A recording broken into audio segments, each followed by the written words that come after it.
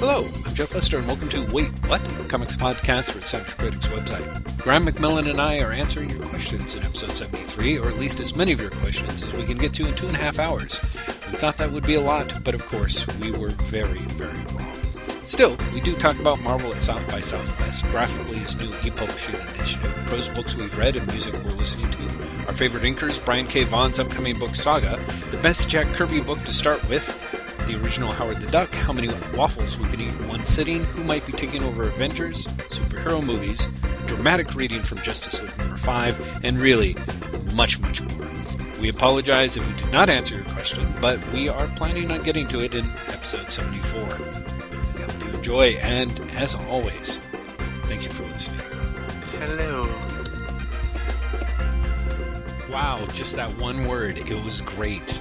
I did like the silence afterwards. I was like, did he hear me? What's going on? Well, I always wait. Sometimes, you've got a thing. But I do like that itself is like, you really should be like, if they ever come up with like some sort of like 2001 Space Odyssey ripoff, you would be the perfect, gay robot voice, Graham. I mean that it's the highest compliment. Really do. But just that one. They'll be like, we need someone who sounds really nasal and has a weird accent and sounds a bit gay. We'll go for Graham.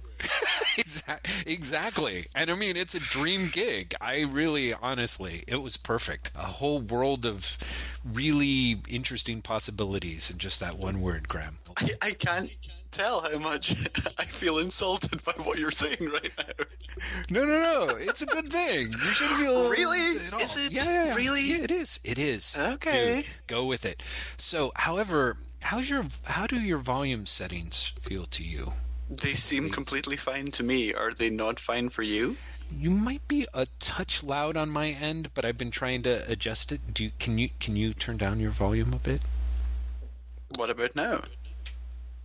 I think that seems fine. Okay, then let's go with this. I don't know. It still seems loud. Hold on a second.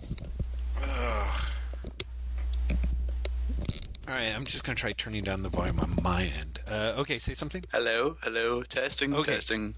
Perfect. Yes. Well, good. This will make for great listening for the listeners. Won't it? Everyone's like, the most dramatic opening ever.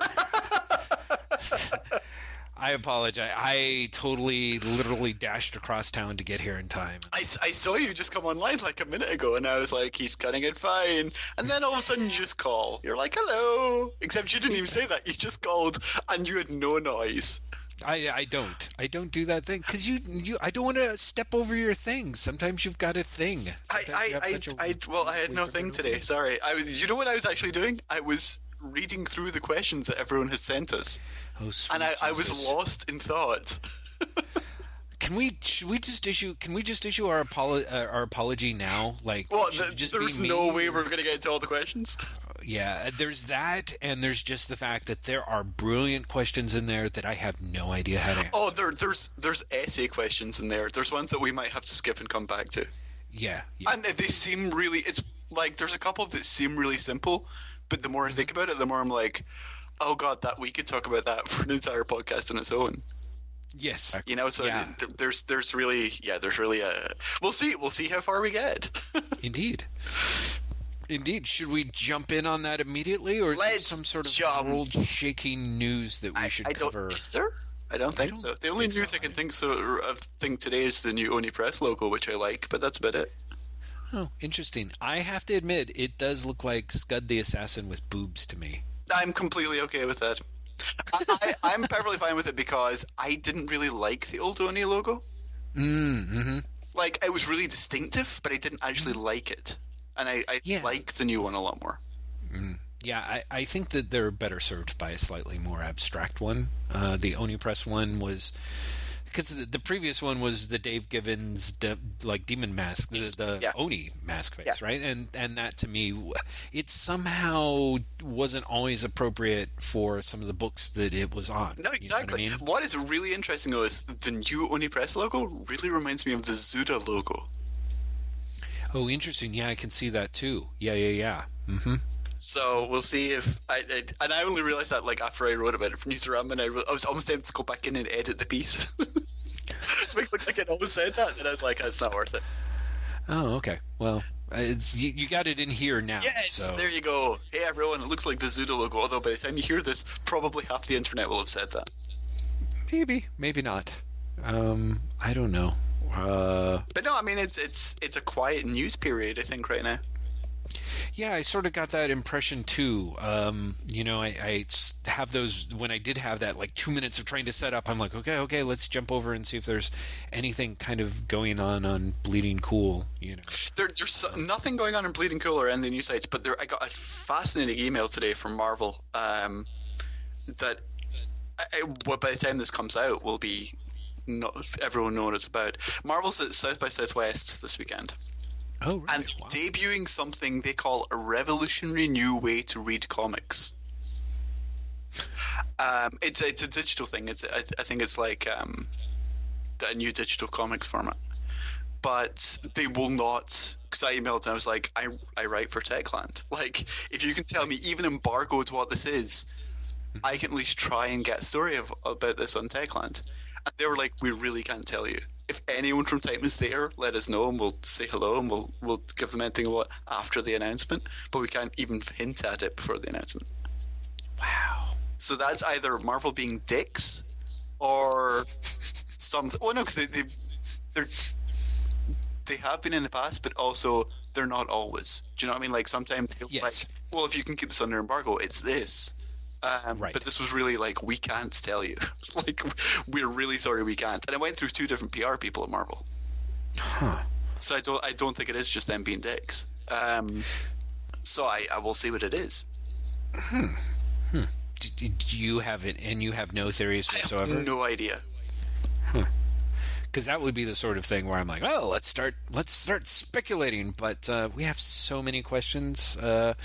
Yeah, I'll be kind of curious to see what it is. Also, that graphically thing, that was kind of, in theory, a big deal, isn't it? It is, and no one's talking about it. I was really shocked, like, how few people have even mentioned it. And I'm like, this seems... I don't think they framed it right, because I had some friends who very much follow the ebook and e-publishing thing, and it actually made a much bigger splash over in the world of struggling authors than it did in the world of comics. And I'm like, okay, so why? But here's the thing: graphically has not made a splash. Do you know what I mean? Graphically is Comixology at some point took off and became, this is what digital comics are. Yeah. And graphically it's sort of been fucked as a result. And it's kind of a shame. But I mean, if you look at the Graphically store, their selection's terrible. Yeah, I mean, it is. It's one of those weird things of, it's amazing how important selection... It is kind of ironic, like in a way, like when we talk about comic book stores versus digital, like, if nothing else, there's so much hinges on selection. Yeah. And I hate to say it, but yeah, Comixology is... Dude, I picked up a copy, Marvel was giving away a free issue of Thor on their Marvel app, and someone may have taken advantage of the mismatched price on Ozma of Oz, and it's like, basically it's like I can open up that one program and do the majority of my reading. In that way, I'm actually kind of glad that Shonen Jump Alpha kicks in next week, because I do want to be able to... I don't want the market to become a singularity so quickly, On the other hand, which I think is why I think Graphically is trying to do this open source thing, if that's what it is, but no one seems to be talking about it or running with it, or, like, what does it mean? Part of it is, and this is just totally talking about something that's not one of the questions, but let's talk about it anyway. Comics journalism does not have a good handle on digital comics. Mm-hmm. It just doesn't. And I can think of maybe 2 people who handle it well. Mm-hmm. And if they just happen to not see it, or they're working on it and they've not said anything yet, it looks like a story's not being covered. Yeah. Yeah, no, it's true. That is probably a huge chunk of it right there. And to just skip ahead to a question. Patrick Gaffney asked if digital books were $1 cheaper. No, sorry, he asked, do you have any idea why there's been no stories in DC books being unavailable in Comixology app for over a month now? I have no idea. I didn't know that was happening. But I have questions in with the appropriate people, so hopefully I'll have an answer for you soon. Will you make sure that I understand that right? Like, by that question, he means why aren't the books that are currently available on the Kindle Fire price available on Comixology? Is that what he means? No, I think what he's actually saying is why aren't any of the books available on the Kindle Fire? There were things available and now there aren't. Oh, okay. Which makes sense because the exclusivity term came to an end, so maybe they stopped being available on the Kindle Fire. Anyway, I've forwarded questions to appropriate people, and hopefully I'll have an answer. Did you find books that were unavailable? Because what I did was I just jumped over and looked. I'm not even on Kindle Fire, so I didn't even check. I literally just sent it on to the people I know at the various companies. I was like, what? Well, yeah, pretty much. What? Yeah, exactly. Because what I did is the closest I got to actually researching that question was going to Amazon and looking at Watchmen and seeing that it was still available, for sale for the Kindle Fire. But is it available on a Kindle Fire app? Because I don't have a Kindle Fire. Right, exactly. And that's the sort of thing of like, I don't know, but I'm kind of like, in theory, you can buy it on Amazon itself and have it delivered sort of similar to the way you can buy something on a Kindle, buy something online at Amazon site and have it automatically go to your Kindle app. But, I wasn't sure if he meant that or because I was very clear there was never any sort of specific due date given for when those books, the Kindle Fire books, might be accessible to any other Kindle thing. Because, of course, for someone like me who has the Kindle app on the iPhone. There was a 4-month exclusivity. Yeah, but that was just exclusivity for the Kindle app, right? Yeah. But theoretically, after that 4 months, it could appear at any point. Yeah, but I don't think I don't remember them saying that, and so part of me is like, I don't really see why they would. You know what I mean? Like, they're not breaking a promise that they made. They just were very careful not to make that promise, Not that excuses them or whatever, but I'm glad you're looking into it, because that was a question where I was like, I'm baffled and impressed. I was kind of like, what the fuck? Yeah, exactly. I had no idea. In answer to the question, I think that the reason no one's talking about it is people don't know. Yeah. Well, honestly, it was one of those where it's like I felt like if I was the reporter type, the first thing I would have done was actually email Patrick and gotten a little more clarification. No, that would require me being a good reporter. Dude, no one's expecting that of you, Graham. They really shouldn't. Oh, man. Okay, let's get into the questions. I will start with the Twitter ones, and then I'll move on to the ones in Savage Critic. Because the Twitter ones, there only was like 5, and they're really short. Oh, good. Okay. David Brothers asked, what is the best book, not comic book you last read? That's a good question. Do you want to start? I'm currently in the middle of reading lots of Alexander McCall Smith. Do you know who that is? No. It's the guy who wrote the #1 Ladies Detective Agency. Oh, yeah. I'm not reading that series. I'm reading the Sunday Philosophers Club series, which is set in Edinburgh. Oh, nice. And it's this weird thing where it's appealing to me on lots of different directions. Nice. The main character is a philosopher who investigates crimes from a philosophy point of view, if that makes sense. Mm-hmm. So she gets involved because she thinks it's the right thing to do, but at the same time, she has no desire to bring someone to justice as much as to understand why the crime happened. Which I kind of love. It takes place in Edinburgh, so there's lots of Scottish jokes, because Alexander Smith himself is Scottish. And that seems weirdly... It's not that I get homesick, but it feeds whatever homesick I would have, if that makes sense. Sure. To read something that's so... I mean, the books are so blatantly Scottish. It sounds like an odd thing to say, but they really are. Like, there's jokes about, well, people from Edinburgh make terrible soup. And I'm like, I understand. Explain. Do you know what I mean?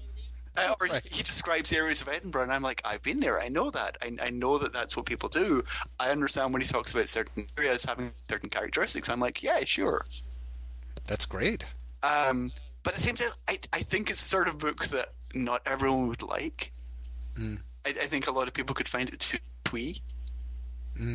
But I'm really into it. And I'm fine. Another thing that appeals to me is it's an easy read, if that makes sense. Like I get through them really quickly. Right. Right. I can imagine. No, and I'm sure that's part of the appeal. And frankly, the mystery is one of the last refuges of the twee, isn't it? Really? You know what I mean? Oh, yeah. Oh, dude. Well, because, I mean, there's always those people who are all about, the tea cozy mystery. That sort of stuff still survives, So... Yeah, I'm, in general, a big fan of that, I have to admit.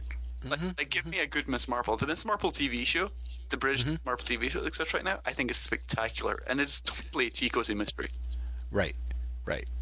Exactly. So I would be more inclined to try this than I would like a Miss Marple in that sense, because I do love the sort of like the twee aspects. I just need it with a little bit of extra in there. Whatever it is that's in there to make it unique, and the idea of having it in Scotland and with a philosophy angle makes it pretty charming. Yeah, it's charming is a very good way to describe it. So yeah, I'm reading that. I read Jonathan Carroll's Heidelberg Cylinder last night, which is really, really short. It's like it's a novella that's maybe 30 pages long. It's tiny, but it's very good and very probably one of the better late era Jonathan Carroll things. Because for me, Jonathan Carroll was of a level up until like 94, and then nosedived dramatically. But then his last book I thought was actually pretty, like his old stuff, as good as his old stuff. So, good. Maybe he's on your back. Yeah, exactly. Wonder what changed there. Wow, that is a good little list for myself. It's funny because I'm currently reading Zone 1 by Colson Whitehead, and I'm only about a quarter of the way through it. So is that the zombie book? It is the zombie book. Yeah. And it's good. I'll see if it comes together. It's always, you can't really make that call at like a quarter of the way through. But I'm pretty generally I'm adoring what he's doing with it so far. And it's really I was going to say, I remember there being incredibly good reviews of it. Yes. Although some of the reviews that I saw, because I saw a review in like the New York Times, I think the Sunday book review section, that was kind of appalling in its with its faint praisedness. Like it really was like, well, it's always fantastic to see some the writer of the review spent a tremendous amount of time condescending to genre fiction. Like, wow, it's always great to see, a real writer of literary fiction just kind of kick back, and you can see them enjoying themselves by working in a lesser literary form and, that sort of thing. Like, and it was just like, ugh. And, so it's been interesting reading this book. I feel like the last 3 books that I've read have very much been sort of that weirdo slipstream thing going on of having, literary authors tackle stuff that is very firmly works that could easily be considered genre pieces.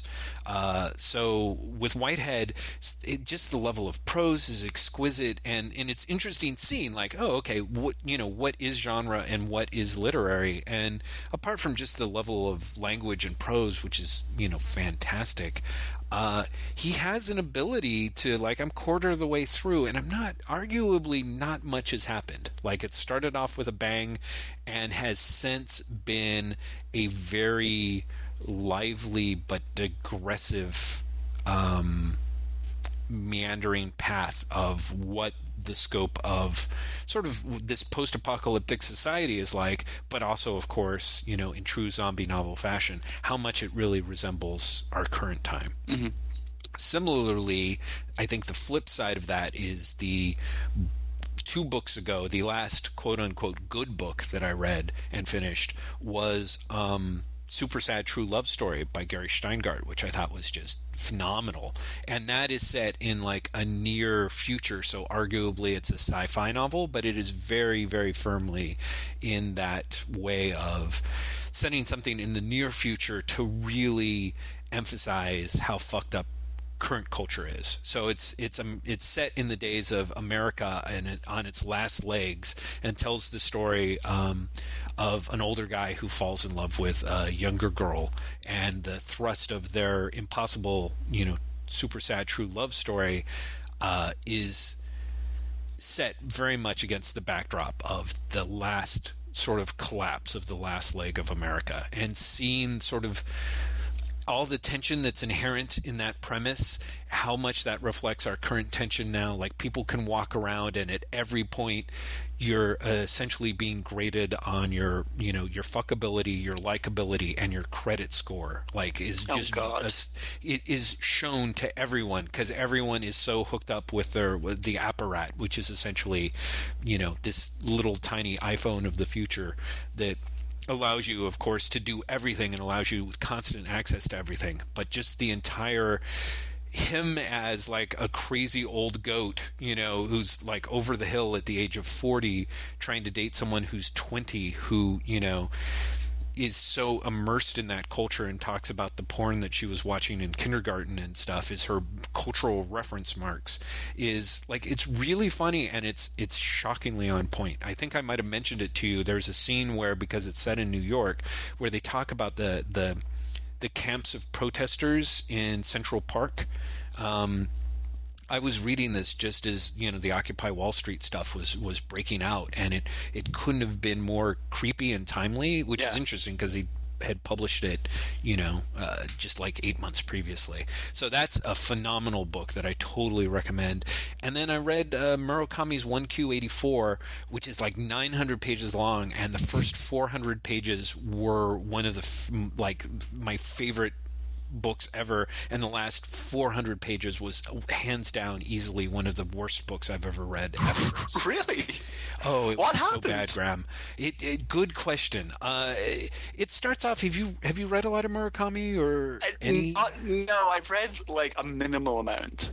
Okay, all right. So it starts very much off in that sort of. It has a more thrillery aspect to a Murakami type of book, in that there are two characters who have been plunged into essentially an alternate world. They start off in 1984, and at some point they realize that they are in an alternate reality where there are two moons circling the Earth that almost nobody notices, and that there's a number of factors that seem to have changed history.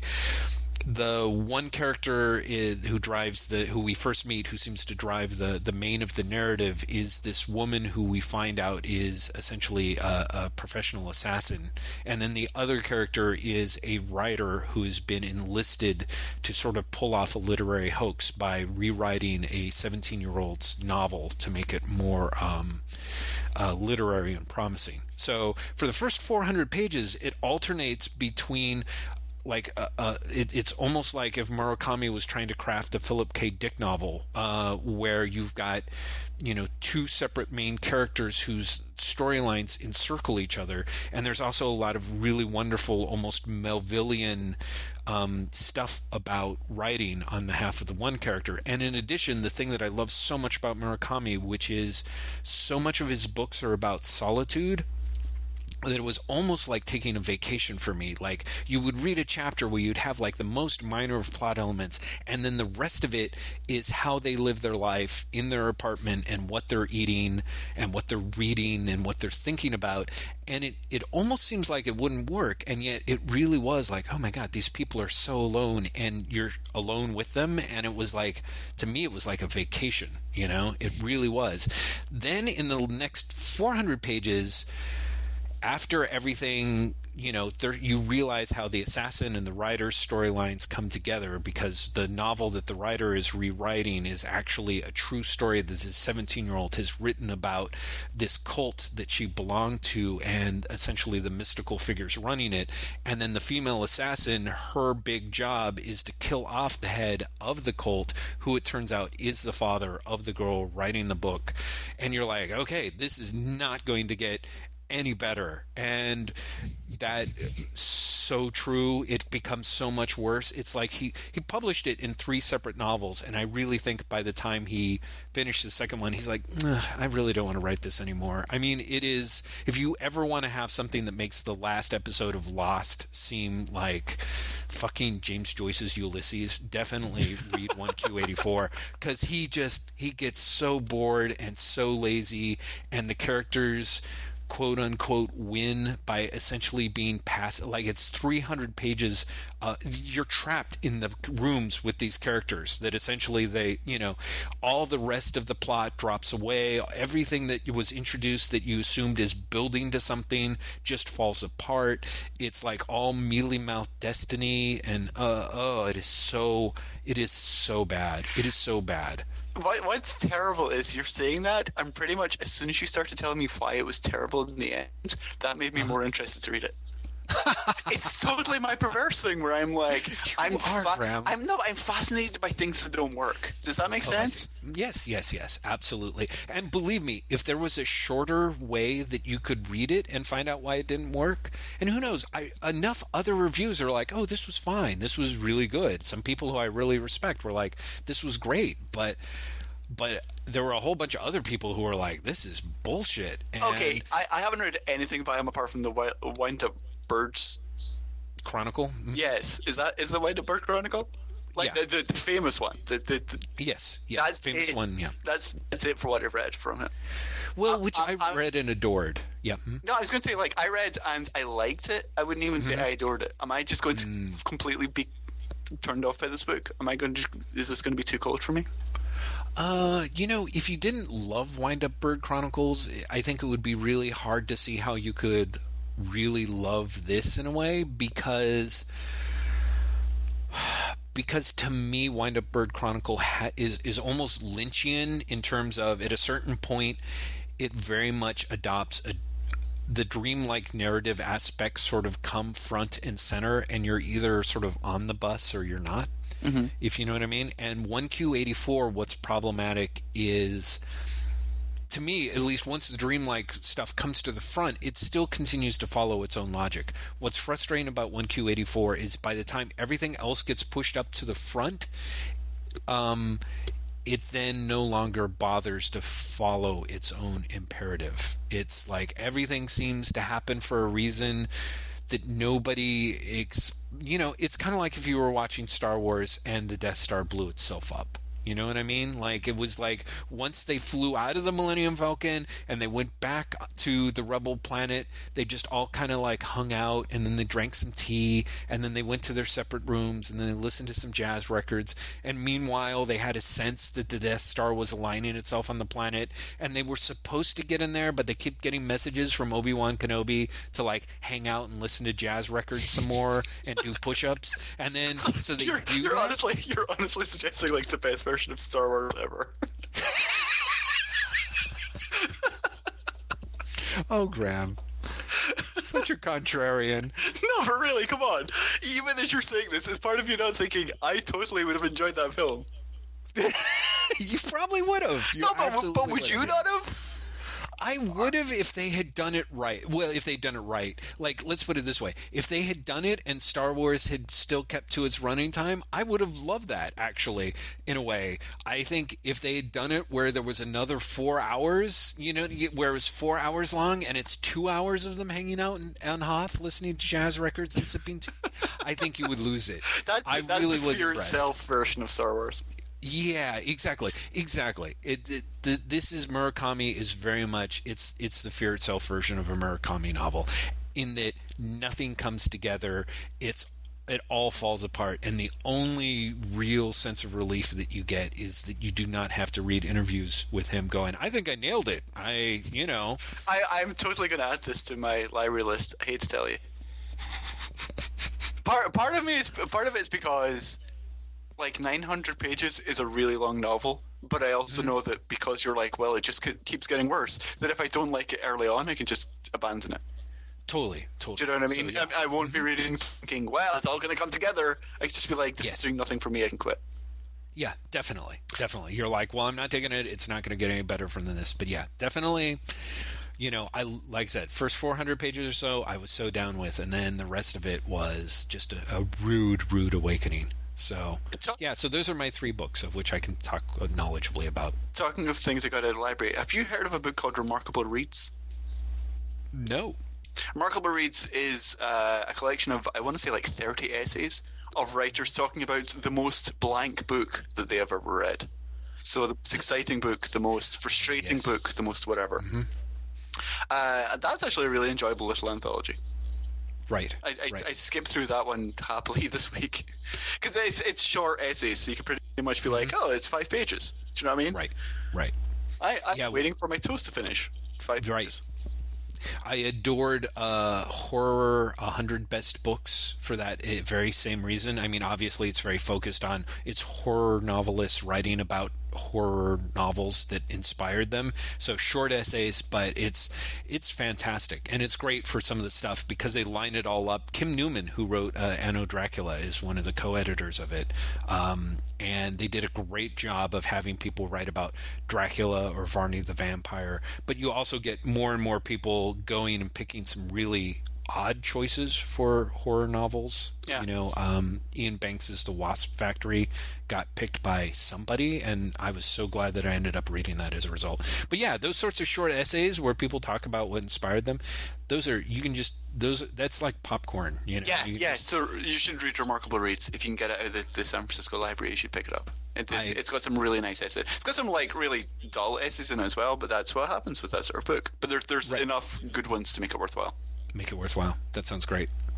David Brothers also asks, same question, but replace book with music album. I think you should start with that. The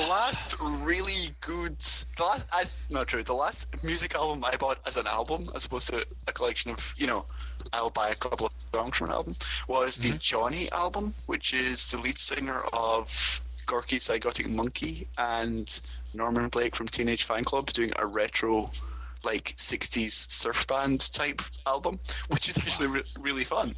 But the last one that blew me away, everyone knows, is the Camille album. The last Camille album, which I still think is just album of last year. Just everyone should bow down and worship her. Yeah, I should definitely try and pick that up. I don't it's understand. Spectacular. So yeah, what was the last album you got or loved or whatever? Yeah, it's tough because I basically ended up jumping to this isn't going to tell me. I when I was revising, I spent a lot of time listening to Pandora and a lot of time listening to instrumental stuff on Pandora. So for the most part, I have not really bought a ton. Let me see if I can get to my little player here. That said, God damn it, it's going to take a while. I picked up what I did end up falling in love with, and I think is a remarkable album is oh god damn it, it is loading, and it is loading so damn slow.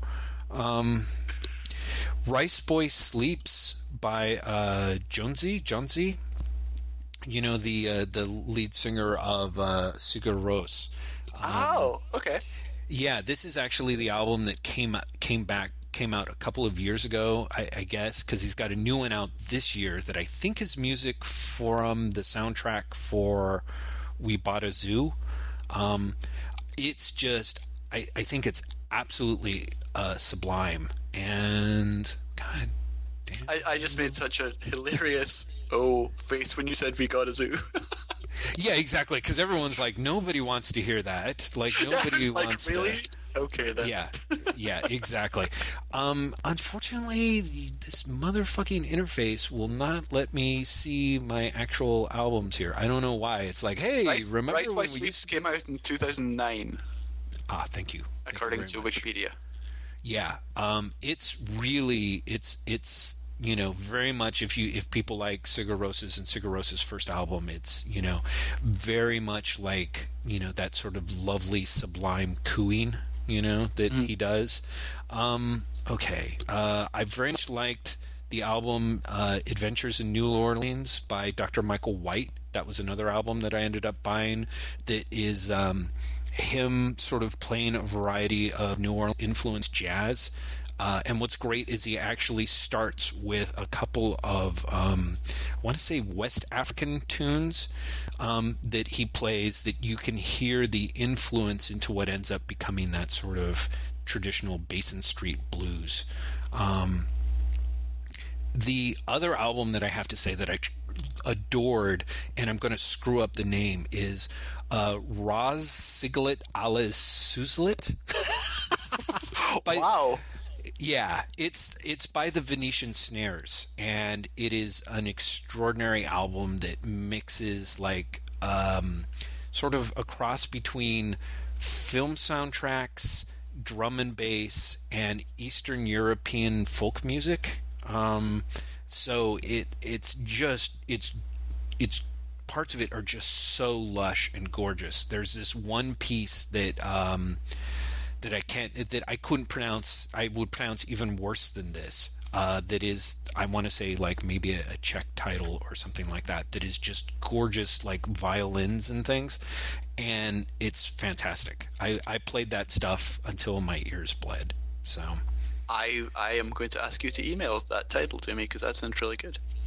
Yeah, I will send it your way. If I can figure out if I can figure out a way to properly type it. Copy and paste. Come on. Yeah, exactly. How hard can it be? Well, considering it took me 10 minutes to get my Amazon Cloud Player open so I could tell you about it. That's the problem. Yeah. The cloud players. Yes. Yeah. I'm still very cynical about cloud players. Moving on, because I was like, these are going to be quick questions, and I think we spent like 20 questions into it. I know. Really I'm so sorry. I will. No. Really, I'm as bad as you are. Adam Nave asked, "Who's your favorite inker?"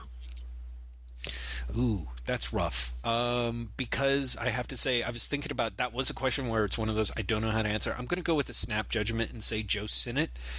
Just because, in no small part, because he, as far as I can tell, catalyzed or helped catalyze Jack Kirby's work.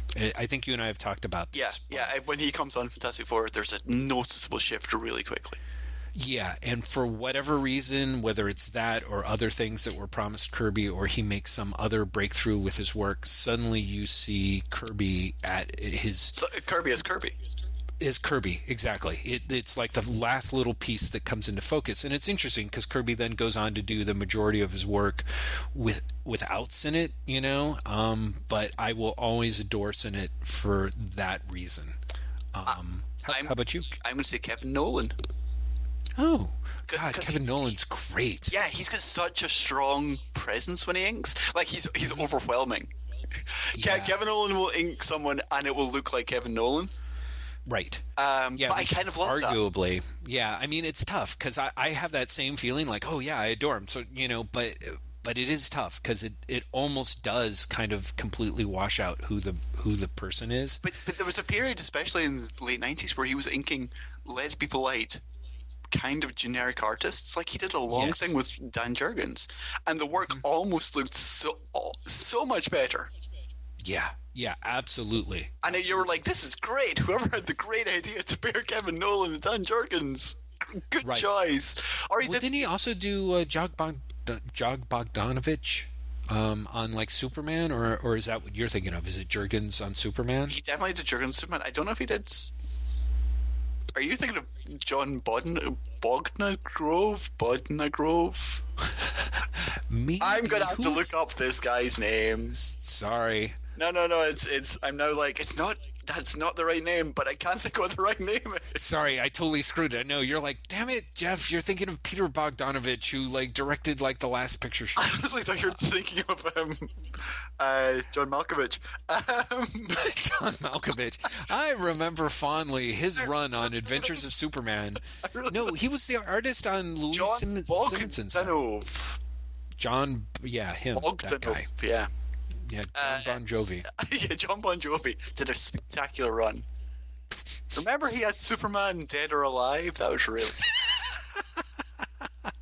okay, Adam Nave also asks, a fourth world movie, who makes it and stars in it? And I have no idea, so I'm bowing out of this one. Jesus, That, I don't that know. breaks my brain. I really. Yeah, it does. It does. It seems almost impossible. I'm just gonna do the poor man's punt and say Peter Jackson.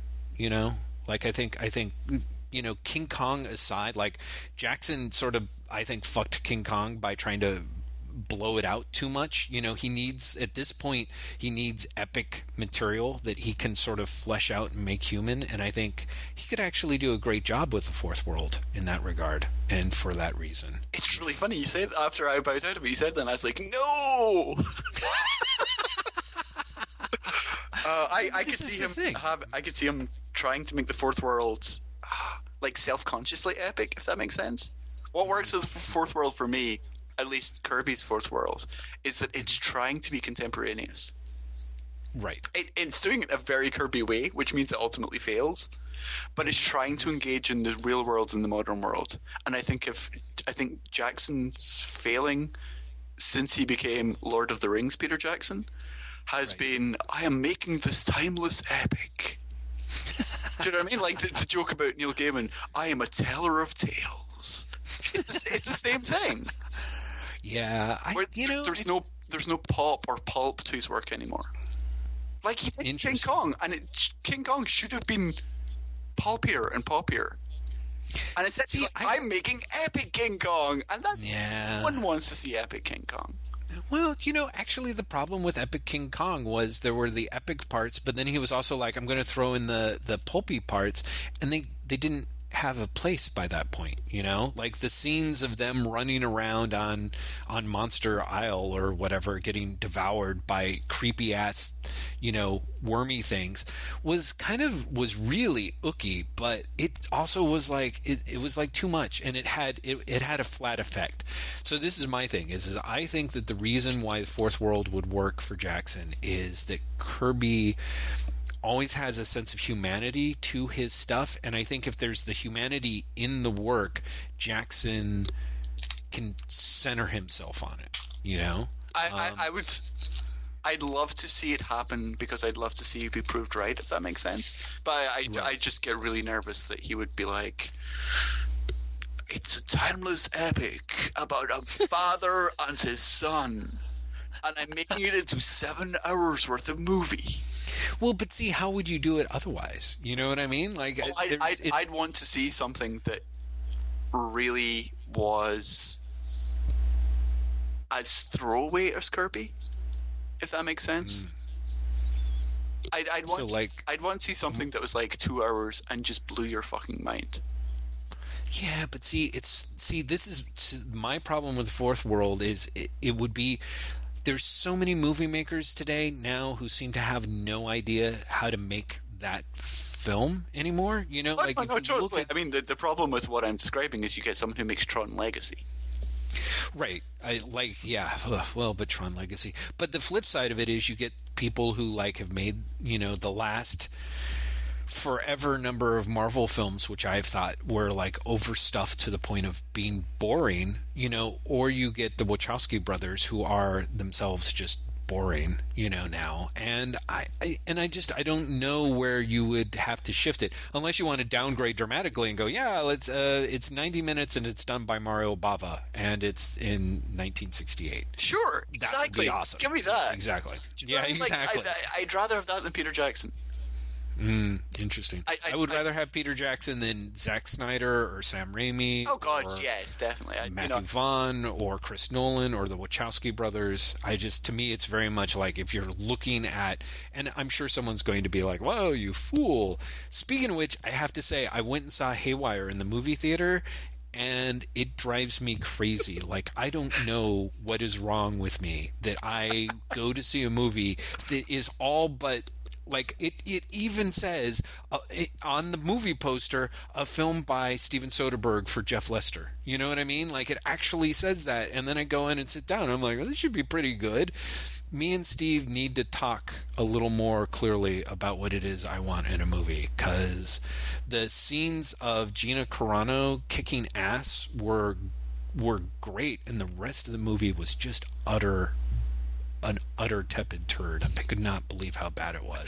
And everyone's like, this is so great. I mean, I swear to God, opening weekend, most of the people on Twitter, they're like, saw it, loved it, seen it again. I'm like, wow, this is fantastic. I've got to see this motherfucker before it leaves the movie theaters. And I went in Monday, and it's not even like I was expecting like the world's greatest movie. It was just like, okay, this will be an entertaining movie. And it so barely cleared that hurdle. Oh my God. I do not know what is wrong with Steven Soderbergh. What's hilarious is, after you said Steven Soderbergh, I was like, I want to see him make a fourth world movie.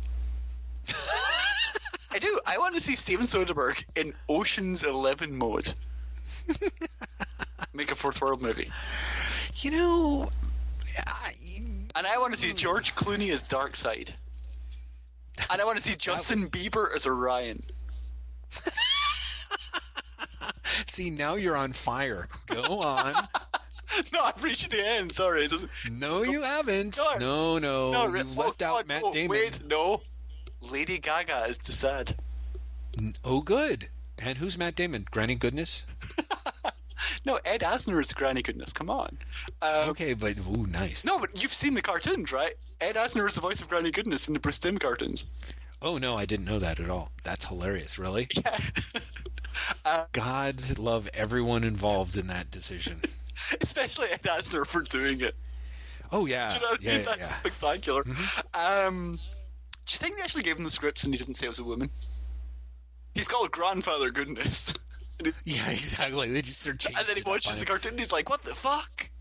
Ed Asner's game, man. Ed Asner, I'm sure is like, he's like, Granny Goodness, can't wait. Gene Simmons can be Highfather. You're just trying to break everyone's brain now, aren't you? Adam Navos, one last question. Why does Jeff not adore Doctor Who, and can we fix that?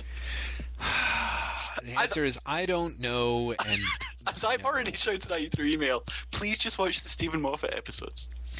Yeah, just start with the most recent season on Netflix. See, you don't have to, like, if you like it, sure, go back, although you will be disappointed. But if you like Sherlock, which you do, which I do, yeah, then watch like the first couple of Stephen Moffat episodes. And just be like, yes or no. All right, I will consider it. I do say that once you put it that way in the email, I was like, I will consider it. Perversely enough, I was like, yeah, I will totally watch Jekyll now. You know what I mean? So I made that mistake. Yes, everyone is saying that. They're like, yes, it sounds like it's 1Q84. You will certainly enjoy a third of that. Warning, exactly, it will not be the middle or ending third. So, yes, yeah. You will certainly watch that. Yeah, really, it's Jekyll. Jekyll's a hideous letdown. Yeah, that's what I heard. Was it disintegrated pretty badly as it went on? One of my favorite questions from this entire round of questioning, Julian Lewis or Louis Blair, I'm not sure which it is, please let me know, says, what's the real deal with Fraction? You know what I mean. And it makes perfect, because I swear to God, I don't. I really don't know what that question means, and the inclusion of that line makes me even more confused. I love it. I actually love that question too, because of the you know what I mean. Exactly. Like, you know what I mean. What does that mean? I really don't. That line confuses me more than the question itself. Honestly, that's what I love about the question. Is I feel like it's specifically designed like that Star Trek episode where Spock has to like say illogical things to the attractive female robots. Is that Mud's Women? And he's like. He says things to them, and they're just like, "I don't understand," and exactly. And then their head explodes. Right now, yeah. Yeah, exactly. I really feel like he came up with the perfect question that would be just like, what could cause maximum stammering from Graham? Let me see. And he just ran down a list, whittled it down to that one, paired it to the perfect. It's perfect. So the real deal with Fraction is that he is trying to make a living. The end. I don't know. What's the real deal with Fraction, Jeff? Dude, I don't know. I think that, yes. Yeah, actually, I think that it is a variety of things. I think, to play this game of, what was the Understanding Comics game with Carl that where the narrative just gets longer and longer as you insert more panels in between the first Yeah. You know what I mean? Yeah, I know exactly what you mean. So it's like Matt Fraction is a comics writer who has been heavily praised, who feels the weight of obligation on his shoulders, who is trying to make a living. Who's trying to make a living at one of the worst times in the comics industry. The end. You know, so, Jeff, I think Julian knows us better than we know ourselves. He says that we know what he means, and we should just fess up. Matt Fraction is an alien. Oh, I was sure you were going to say is actually pretty good in bed. Is it because I thought that was? I don't know. What's the real deal? I was kind of like that's the thing. Is like, what's the real deal? You know what I mean? Yeah, exactly. Like, stellar in the sack, kind of like narcissist. I think he's probably all right in the sack. I think, yeah, probably. I think he might have to get out of his head a little bit. Yeah, I think he could over-intellectualize it, but I think otherwise, I think he'd probably be okay. You know, I think as long as you get him in a room where there's not a stereo, you'll be all right. You know what I mean? Mirror. Well, a mirror would be tough too, but I just think get him away from the because he's going to try and put on some mood music, and then you're fucked. And not in the way unfucked. Yeah, exactly. Yeah, it's going to be like no, wait. This tune's almost just about right. Okay, hold on. I've got this mixtape. No. Honestly, just give me a flashback to me in college.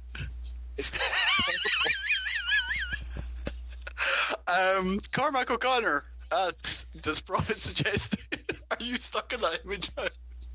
I am. There's actually a complete story that will go with that I will not tell you in this podcast. Damn it. I was really hoping it actually all but explains itself. Afterwards. But yeah.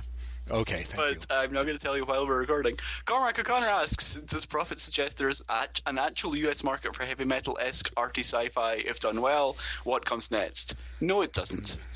Yeah, I have to say because Prophet is not going to sell that well. It's got the comic blogosphere on fire, and its sales figures are going to come in, and they're going to be much lower than anyone wanted. Or at least they will be within 3 issues. Yeah, I was about to say, supposedly it sold out. We'll see if it continues to do so. I think that there's a market for anything. I really do. I mean, and the best case scenario to this, I think, is Chew, which I think is an enjoyable comic. I think John Layman is an entertaining creator. I don't necessarily think that it's the be all and end all, but it is what it is, and it has enough charisma on that thing that it is able to survive in the marketplace. Now, that being said, I know that when I talked to Layman super briefly, I want to say at the last WonderCon, so maybe a year ago, he was like, "Yeah, I still haven't seen any money from these." You know what I mean? At that point, he was 3 or 4 trades in at that point. So, the money was actually just starting to come in from the trades. So, well, I mean, that's get back to Fraction. That's exactly what he said about Casanova. Mm-hmm. But even after the Marvel reprints of Casanova, he hasn't seen any money. Yeah, exactly. So, my personal feeling is that there is a market for anything. It's just that market is not especially big, and I think that is going to be the case with Prophet. I think that's going to be the case for a lot of things. I think what people need to try and sit down and do is, and this may bore somebody like Graham, is cracking the Walking Dead code. You know what I mean? What does Walking Dead say about comics, in the sense of, because that is a demonstrable and measurable success, I think, far more so than a bunch of people speaking very well of Prophet. Sure, but at the same time, was Walking Dead that level of success before it got optioned for TV and then got on TV? I'd love to see the financials before television. I honestly think yes. I think it went from being a strong hit in the comic marketplace to being an enormous hit in the comic marketplace. But I really think you need to figure out why and how and what. You know what I mean? Because I don't think it's just a matter of, it's all zombies or it's all the the talent that's involved or the level of shipping consistency, but there's some, conglomerate of a whole bunch of things that I think make it a big success. And it might just be one of those things that will never be repeated as well. Right. It might just be one of those things that happened. Do you know what I mean? And everyone's like, how do we do this again? And there's no way of doing it again. Sure, exactly. I mean, in that sense, I kind of feel like there is that thing. Like, as much as I really did love that first issue of Prophet, and I'm fascinated by the way people responded so positively to it, I still honestly feel like, we have to figure out, like, what happened with, say, Scott Pilgrim and Walking Dead, and how replicable are they inside the marketplace, outside the marketplace, or are they just flukes? I want to believe that there's more than just flukes there. I just wonder if somehow it's almost like when books hit back in like 1988 or something like that. The classic Watchmen Dark Knight situation, and then you just didn't have anything more to offer people like that. Yeah. Like, maybe it will be another generation before we get things in place, whatever those Mysterious X elements are, that will allow for things like Pilgrim and Walking Dead popping up more frequently, even if they're nothing like Scott Pilgrim and Walking Dead. No, I know entirely what you mean. Did you see Warren Ellis's post yesterday in his blog about the new Brian K. Vaughan book? No. There's not a lot there. He's basically saying, I got a copy of this book, it's very good. But he raises the possibility of, basically, if this book isn't a hit, then the direct market is totally broken. Like, if we cannot support a new Brian K. Vaughan book, if that cannot be a long-form, not even success, but, like, basically afford to exist. And that sort of took me back, just because I don't think I'd actually considered that was a possibility, if that makes sense. I kind of do. I kind of consider it a possibility. I get it. No, I do now. But before someone said that, I was like, it's not going to be number one, but it will make enough money to survive. Right. And the question and level of what that is, it's sort of like the same way that you and I have teased Hibbs for saying that, like, oh, Marvel's broken and the chickens are going to come home to roost any day now for like 6 years. I feel like Warren Ellis has been saying that about the direct marketplace for about that long, if not longer. So for me, I mean, I do remember the fact that Ex Machina finished with a whimper, not a bang, and I don't think anyone was really talking about it. And I think in some ways that has everything to do with delays in publication and other factors. But I don't think, and this is a shame for a guy who is as phenomenally huge in the marketplace and is well regarded.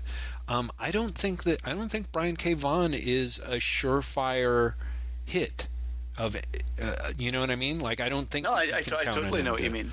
I don't know. It's weird because even if you go back to, I think, Y the Last Man, I don't think Y the Last Man sold in the direct market especially strongly. Yeah, the singles I don't think did, but I think the collections paperbacks. Yeah, exactly. So, and I think that's honestly where Vaughn's strength is. If he sticks to it, is he can craft something that will keep you coming back for the trades in a very, very successful way. So yeah, I'll be curious to see if he pulls it off. I'm, in some ways, the reason why I am most excited about it is most of the stuff that I've heard Vaughan talk about it does not sound like the typical Vaughan book to me. Yes, it sounds very different. And that, I think, is to me the biggest plus in it. But yeah, I don't know. I don't necessarily buy that. I wouldn't buy that about. Honestly, I think you could say that maybe about a few dudes, like Alan Moore, Neil Gaiman.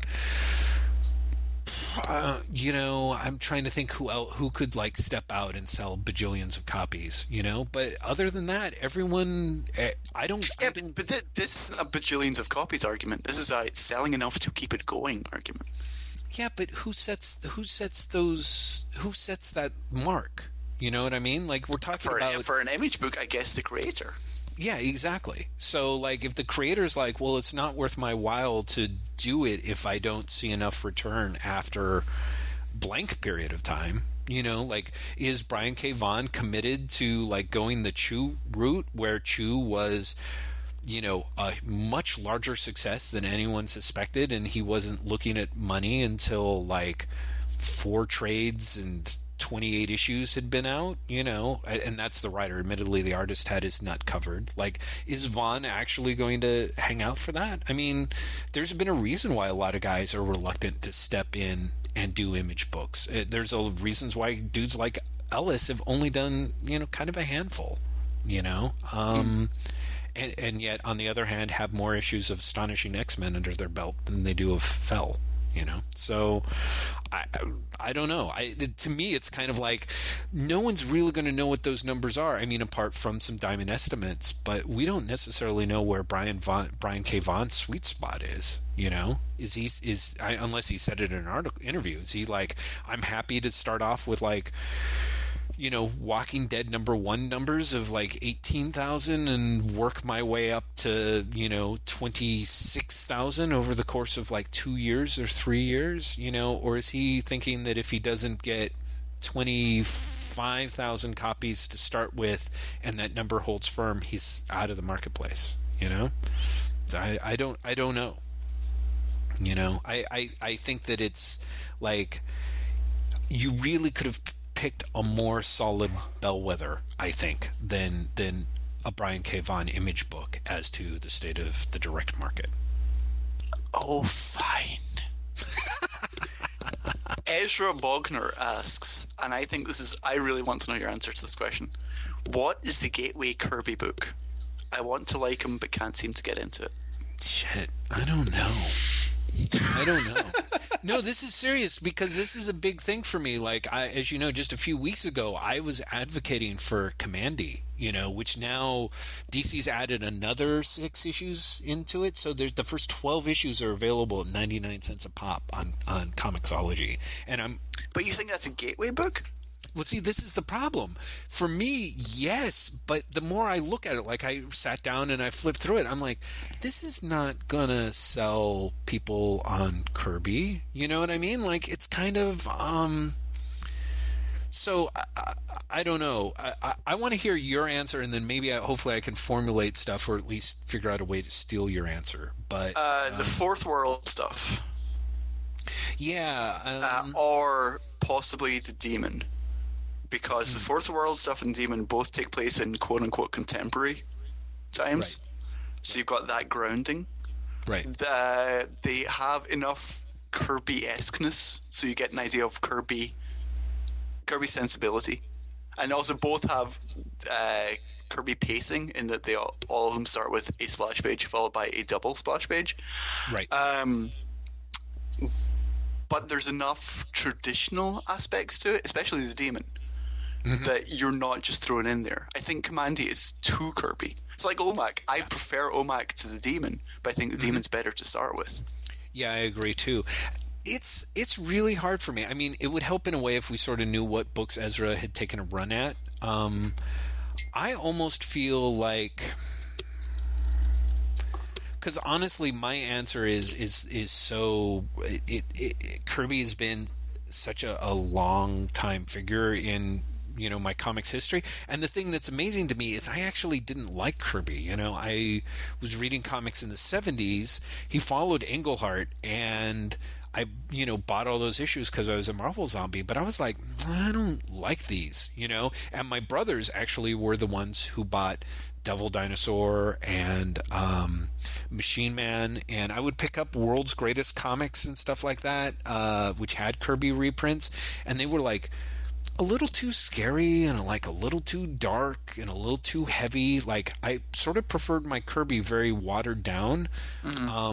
So honestly, the thing for me is like, it's such a hard question for me to answer, because I grew up disliking Kirby, and this is sort of the key for me realizing what a genius he was, is that I would return to his books without liking them. You know, it was like when I read my brother's like 5 issues of Devil Dinosaur and 4 issues of Machine Man. Like, he's got that issue where of Machine Man where a robot named 10-4, from the evil robot planet descends and is decided to take over. So it's Machine Man versus 10-4, the evil alien Machine Man, essentially. And I mean, I cannot tell you how much I scoffed. Hopefully I literally did not do it in my brother's face, but I probably did. I was like, this 10-4, like, who would name an alien from another, planet after like a bad CB trucking like, I was just like, this is stupid and it's out of touch and it's lame. And yet about the 15th time I read the comic book, still scoffing, I was like, you know what? I can't stop reading this. I love 10-4. 10-4 is awesome. Yeah. What's particularly funny is I've never read Machine Man, but really? I did this weekend just buy the entire run. Oh, wow. Because I saw it online for $10. Oh my God, that's great. And I was like, it's that period of Kirby that I love. I've never read any of these issues. I've read all the Ditko issues because they were reprinted in Britain. Yes. And the Kirby ones weren't. Mm-hmm. But yeah, I've never read them. So 10-4 is just a hint of things to come for me. Yeah. Well, I'll be curious as to what you think. So this is my problem. Sometimes I do wonder if in a world of infinite choice, if people have distance in time to have to come back to Kirby. Exactly. Where it's like, given a number of things, like given an infinite number of things, I don't necessarily know if you'll come back to Kirby.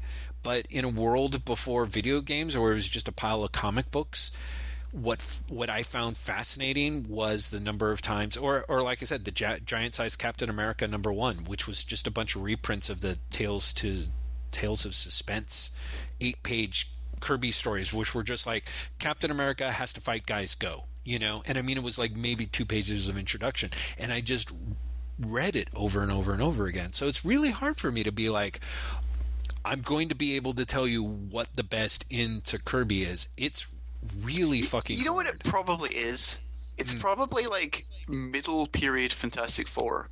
Yeah, see, this is kind of what I was thinking. Go on to like Fourth World or something. Yeah. I think honestly, something that's more familiar, and then go on to like pure Kirby. Exactly.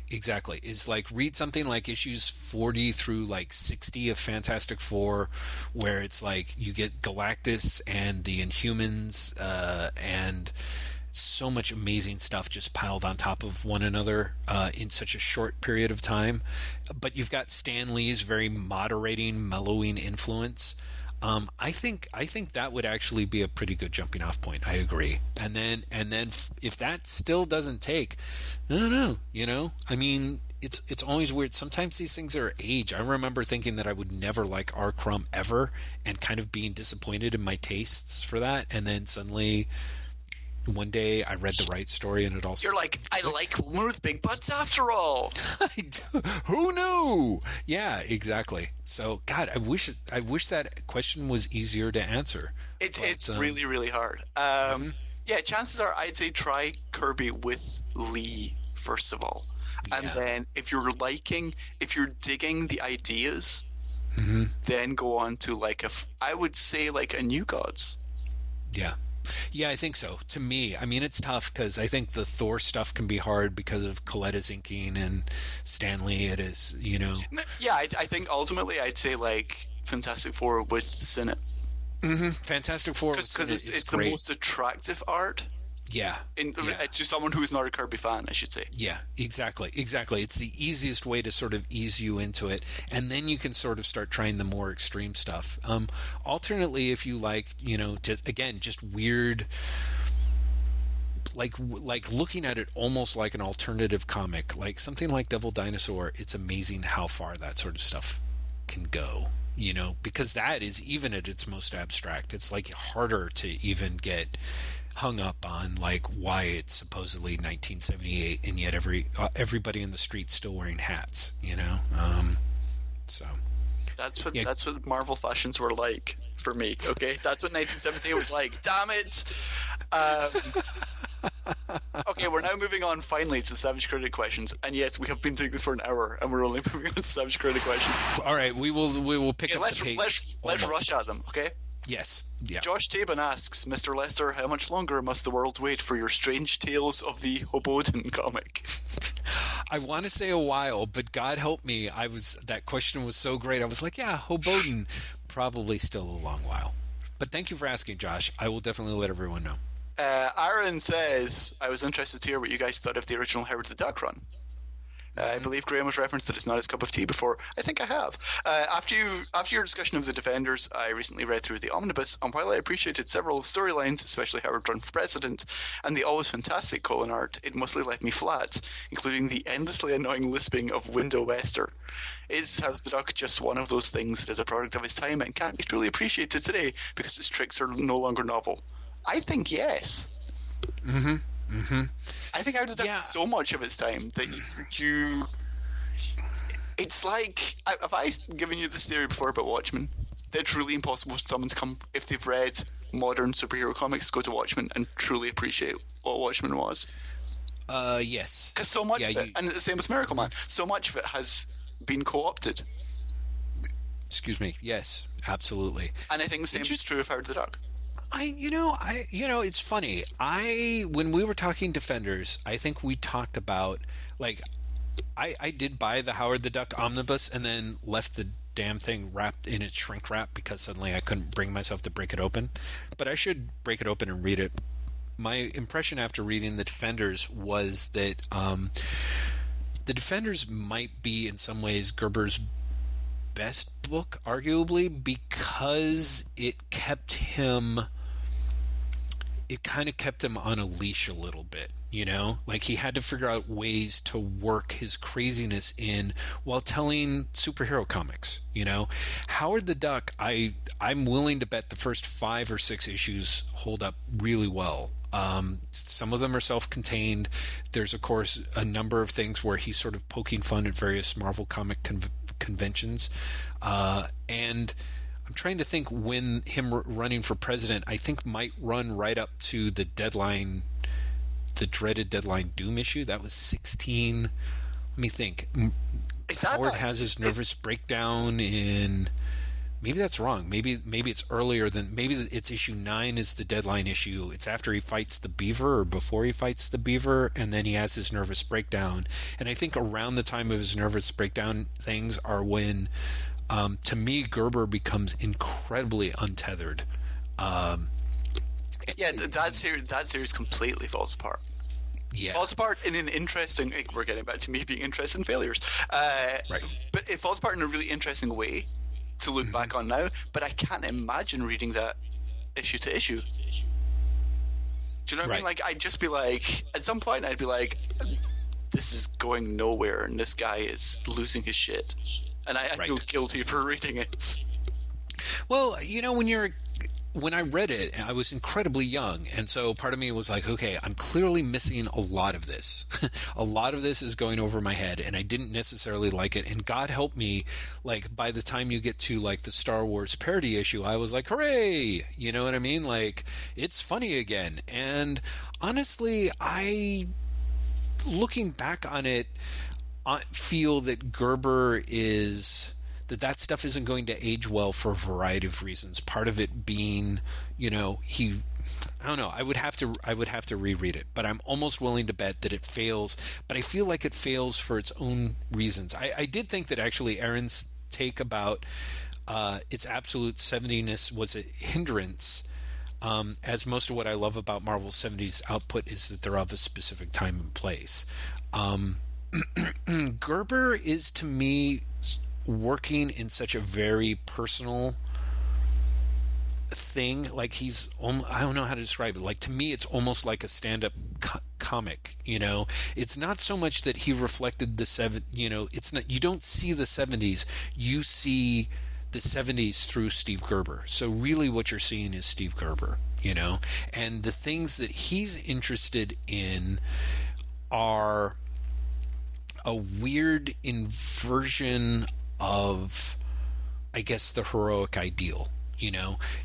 Instead of people being celebrated for their extraordinariness, he is absolutely apoplectic that people are not being celebrated for their ordinariness. And so Howard's most heroic trait, as far as Gerber is concerned, is his absolute ordinariness, and he is willing to protect that and his individuality sort of when it's threatened. But in a lot of ways, Gerber takes a lot of pleasure in having Howard act in anti-heroic ways, which would be fine if it wasn't for the fact that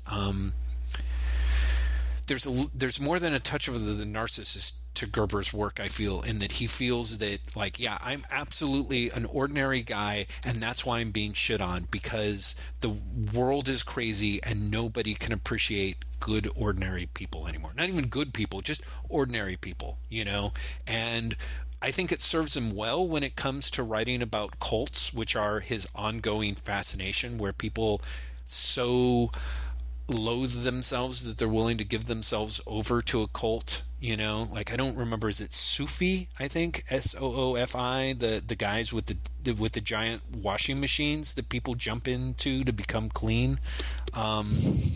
In Howard the Duck, which really is just an offshoot of the bozo stuff that was going on in the Defenders in a way. It's not at all subtle. But it's absolutely where Gerber strikes, his stuff strikes, I think, its best blow. But honestly, a lot of it is more stuff that just dates because of the idea of, like, it's like someone saying boobs. Like, it's, I don't know, when it's in a time when you couldn't. I was so with you until you said that. Well, like, I guess because I'm sadly jumping topic, I started thinking of Dr. Bong. Like, there's a lot of people who thought that Dr. Bong was hilarious. Oh yeah, yeah. You know what I mean? And to me, it's like, Dr. Bong's not that hilarious. Unfortunately, maybe I don't have much of a sense of humor, but the idea is that I remember college-age guys, like, thinking that was the funniest fucking thing in the world, that there was a supervillain called Dr. Bong, because it's a bong, get it? So I think a lot of the humor ages badly.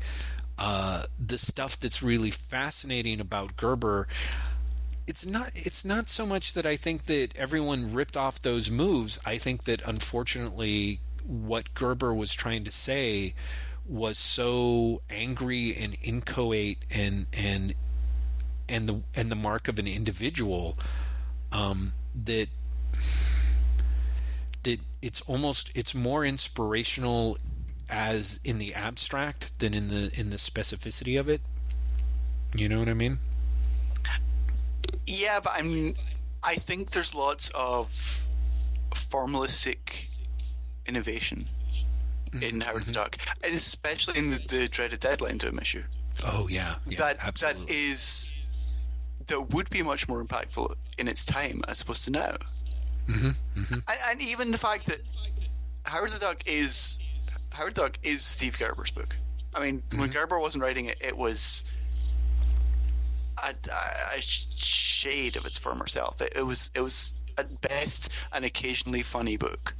But when Gerber's writing it, even though I don't particularly love it, you can tell that it's his book and that he's pouring himself into it 100%. Exactly. And I think that level of ownership over a character for a Marvel or DC book was also innovative. And these days you don't get that, because these days you expect a writer to come onto a character and put his stamp on it. Like, you expect that level of ownership, and I think that really comes from Gerber's Howard the Duck, because even in his Defenders, it's very clearly him, but he's still trying to play by the rules. He might be trying to subvert the rules slightly, but he's still trying to write the same Hulk that appears in whatever Len Wein's Hulk that month. Whereas Howard the Duck was him being like, "This is mine. This comic is me." In a way that just other mainstream books didn't do, and these days all mainstream books do. You don't talk about the Avengers these days, you talk about Bendis' Avengers. Right.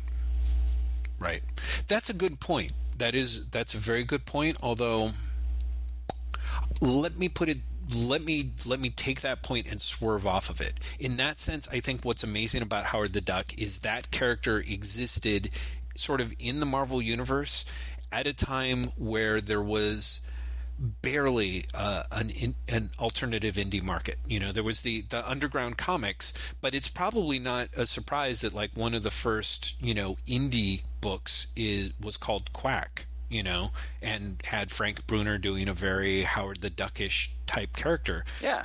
I would say that there's only one book that really took all of Gerber's Howard the Duck moves and took all of those tricks and rendered them non-novel, and that would be Dave Sim-Cerebus.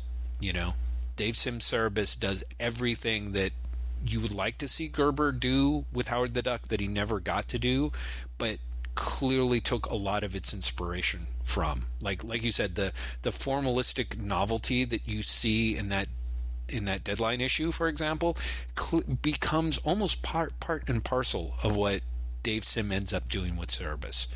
And the way in which Gerber and Howard are the world's weirdest mirror images of each other also, I think, ends up becoming a centerpiece for Sim-Cerebus. So I sort of think, and it, you know, there's probably a lot of people who haven't read Sim-Cerebus who are still underwhelmed by Howard the Duck, but I do think that if nothing else, you see someone take everything that Gerber was doing and take it to its most extreme end, I guess. And so in a way, yeah, there is a way that, but for me, I don't feel like Bendis ever puts a stamp on himself.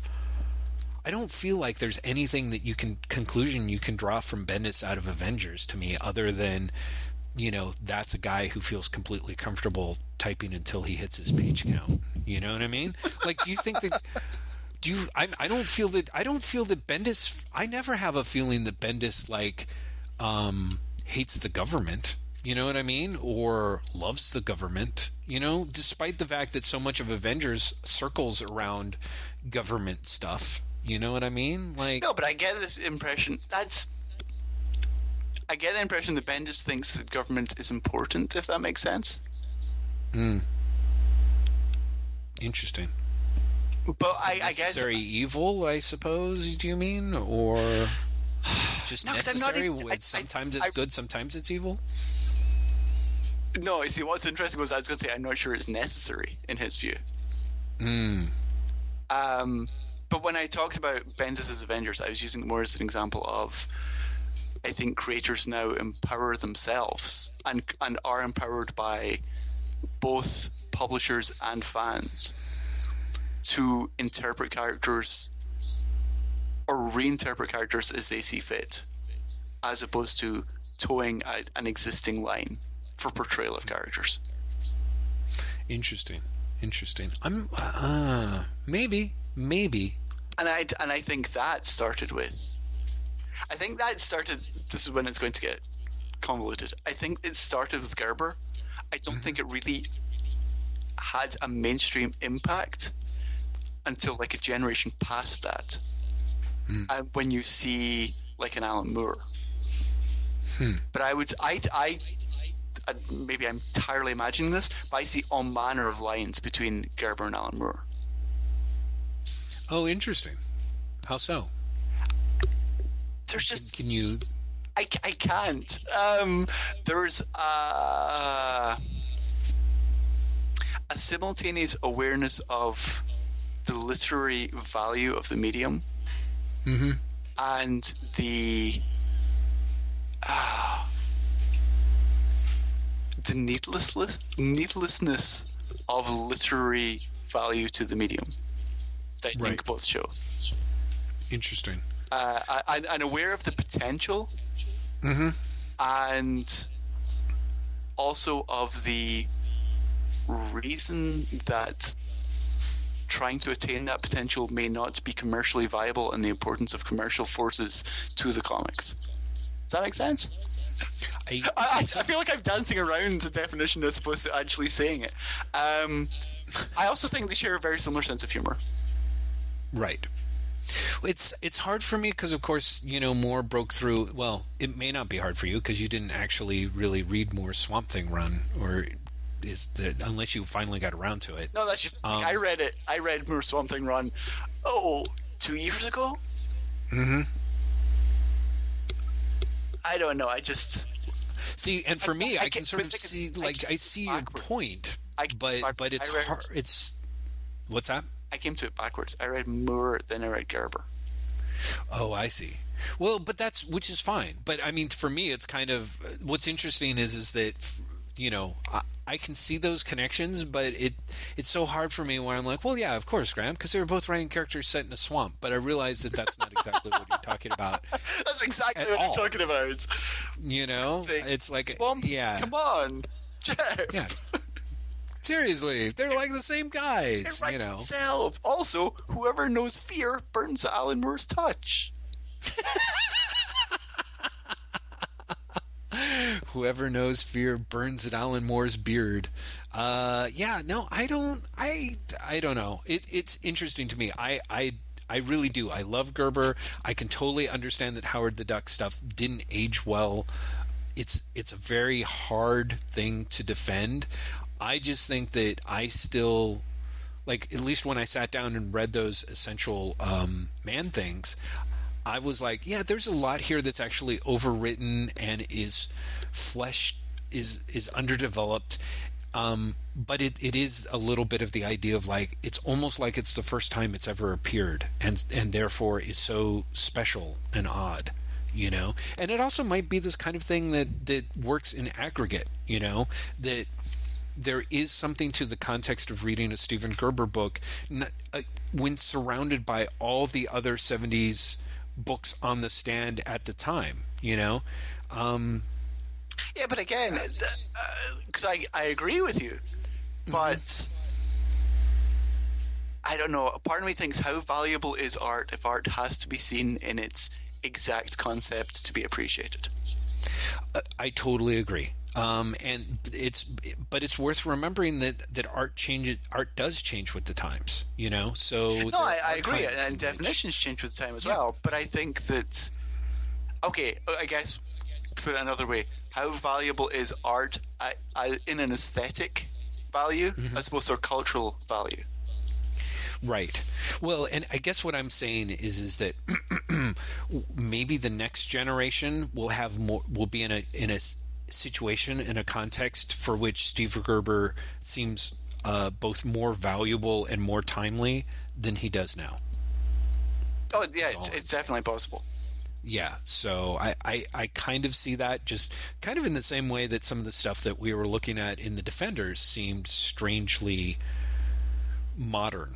Yeah. It may well be because that was the book where he was doing, he was bringing his thing to it, but there was other stuff going on. You're like, wow, that seems really timely. Whereas when you step in with Howard the Duck as this expectation of here's this super modern comic, it's it's weirdly dated, and definitely parts of Swamp Man Thing that I thought were, like I said, just badly written. Gerber, like you said, had a sense of the literariness of it, but I do not think that he was essentially literary, I guess, and I think that makes a lot of difference to how his work pans out. Mm-hmm. So, and yet I love the guy, so. I hope we answered your question, Aaron. I don't know if we completely went in our own asses there or not. David Oakes, thankfully, then comes to the rescue with lots of quick questions. Magneto, threat or menace? Yes, is the answer. How many waffles can you eat in one sitting? You've proven the answer to this. I don't know. In one sitting? I got kicked out before I could keep going. How many did you have at that one sitting? Didn't I have 3 at that one sitting? And then, was it 4? It was 4. No, I thought I had 3, and then I came back later that day for the 4th. No, you had 2, and then you had another one, and then you had another one. Okay, that does add up to 4, yes. And then I came back later? Yep. I am awesome. Yeah. Okay. How many Fraction comics can you read in one sitting? Not as many as I can eat waffles, I have to say. Would the podcasts be any shorter if we stopped asking questions? Maybe? As it is, we've talked for an hour and a half, and we'll have to... See, exactly. The problem is us. Like, we've handled 8 questions, so clearly the problem is us. Okay, Murray wants to know what we think of John Rosam's blog post, and honestly, that's one we should do in the future, because that will take at least another half hour for us to talk through. Yeah, let's see if we can unpack that next time, because it's definitely worth talking about, for sure. Dave Clark says, what would you recommend to someone who's never read Englehart but enjoys your talk about his work? Oof, that is so rough. I would say, actually, to me, his Captain America reruns, if you can go grab those are fantastic. Yeah, I would say that, or again, if you want something more normal, quote unquote, do what I did, the West Coast Avengers. It has enough Englehart and enough Avengers for you to be like, it's superheroes that I recognize, but it's kind of off kilter. And then from there, go to Captain America. Oh, interesting. Yeah, his Avengers stuff, I do. I love Captain America. I love the Avengers. West Coast Avengers is the same with like 80s Green Lantern stuff, where it's like, I do love it, but it never quite made the same imprint on me, probably because it came second. Some people really like his Batman work with Marshall Rogers, which you should be able to pick up a copy of. Again, that usually gets explained with a lot of in the context of, but I honestly think the Captain America stuff and also the West Coast Avengers stuff just has a narrative propulsion that just works. I kind of want to tell you to go back and read the West Coast Avengers stuff, which is, I would say, it's actually better when you revisit it. Oh, and also, the Vision and Scarlet Witch collection. Seriously, it's absolutely insane. If you're for like that is good. Weird, honestly, like Marvel comics, but someone has turned it 45 degrees. The Vision and Scarlet Witch miniseries that's available as one trade, I think it's called A Year in the Life, is really kind of awesome. Mm-hmm. Mm-hmm. Yeah, I've got to try and get that out of the library. And again, his Avengers stuff, so good. But really. Then you move on to the Green Lantern stuff. It's a shame that I never really took to Coyote, because of course there's a lot of people who are still fans of that. That was something else I almost bought in that cheap comic book sale. Oh, really? Because they were like 80 cents each, and I was like, oh, maybe, but no. It's tough. Who will be the next artist Mark Miller will snap up for a big project? I don't know. He nailed Quitely. So, I mean, who else would he really be after at this point? Well, Miller had a post on his website where he's like, what about blah, blah, blah, and blah, blah, blah, and he mentioned Sean Murphy. And I saw that and I was like, it's got to be Sean Murphy. Oh, interesting. I don't know. I think the Murphy, now that Marcos Martin is not available, the Murphy is the next one who is enough of a stylist, but also enough of an up-and-comer to possibly do something. Right. Interesting. Yeah, that makes a lot of sense to me. Who will take over Avengers after Bendis? Didn't we do this last week? Was it last week or was it a few weeks ago where we spent a lot of time? We were pretty much like, it's probably going to be Fraction, but who knows? Right.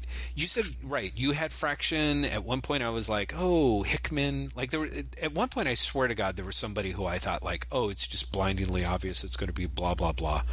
Which was different because 2 weeks before you'd said Fraction and I had agreed with you. And then now I was like, no. Who do we want to take over Avengers after Bendis? The only answer for that is Steve Englehart. Oh, God, no, that'd be terrible.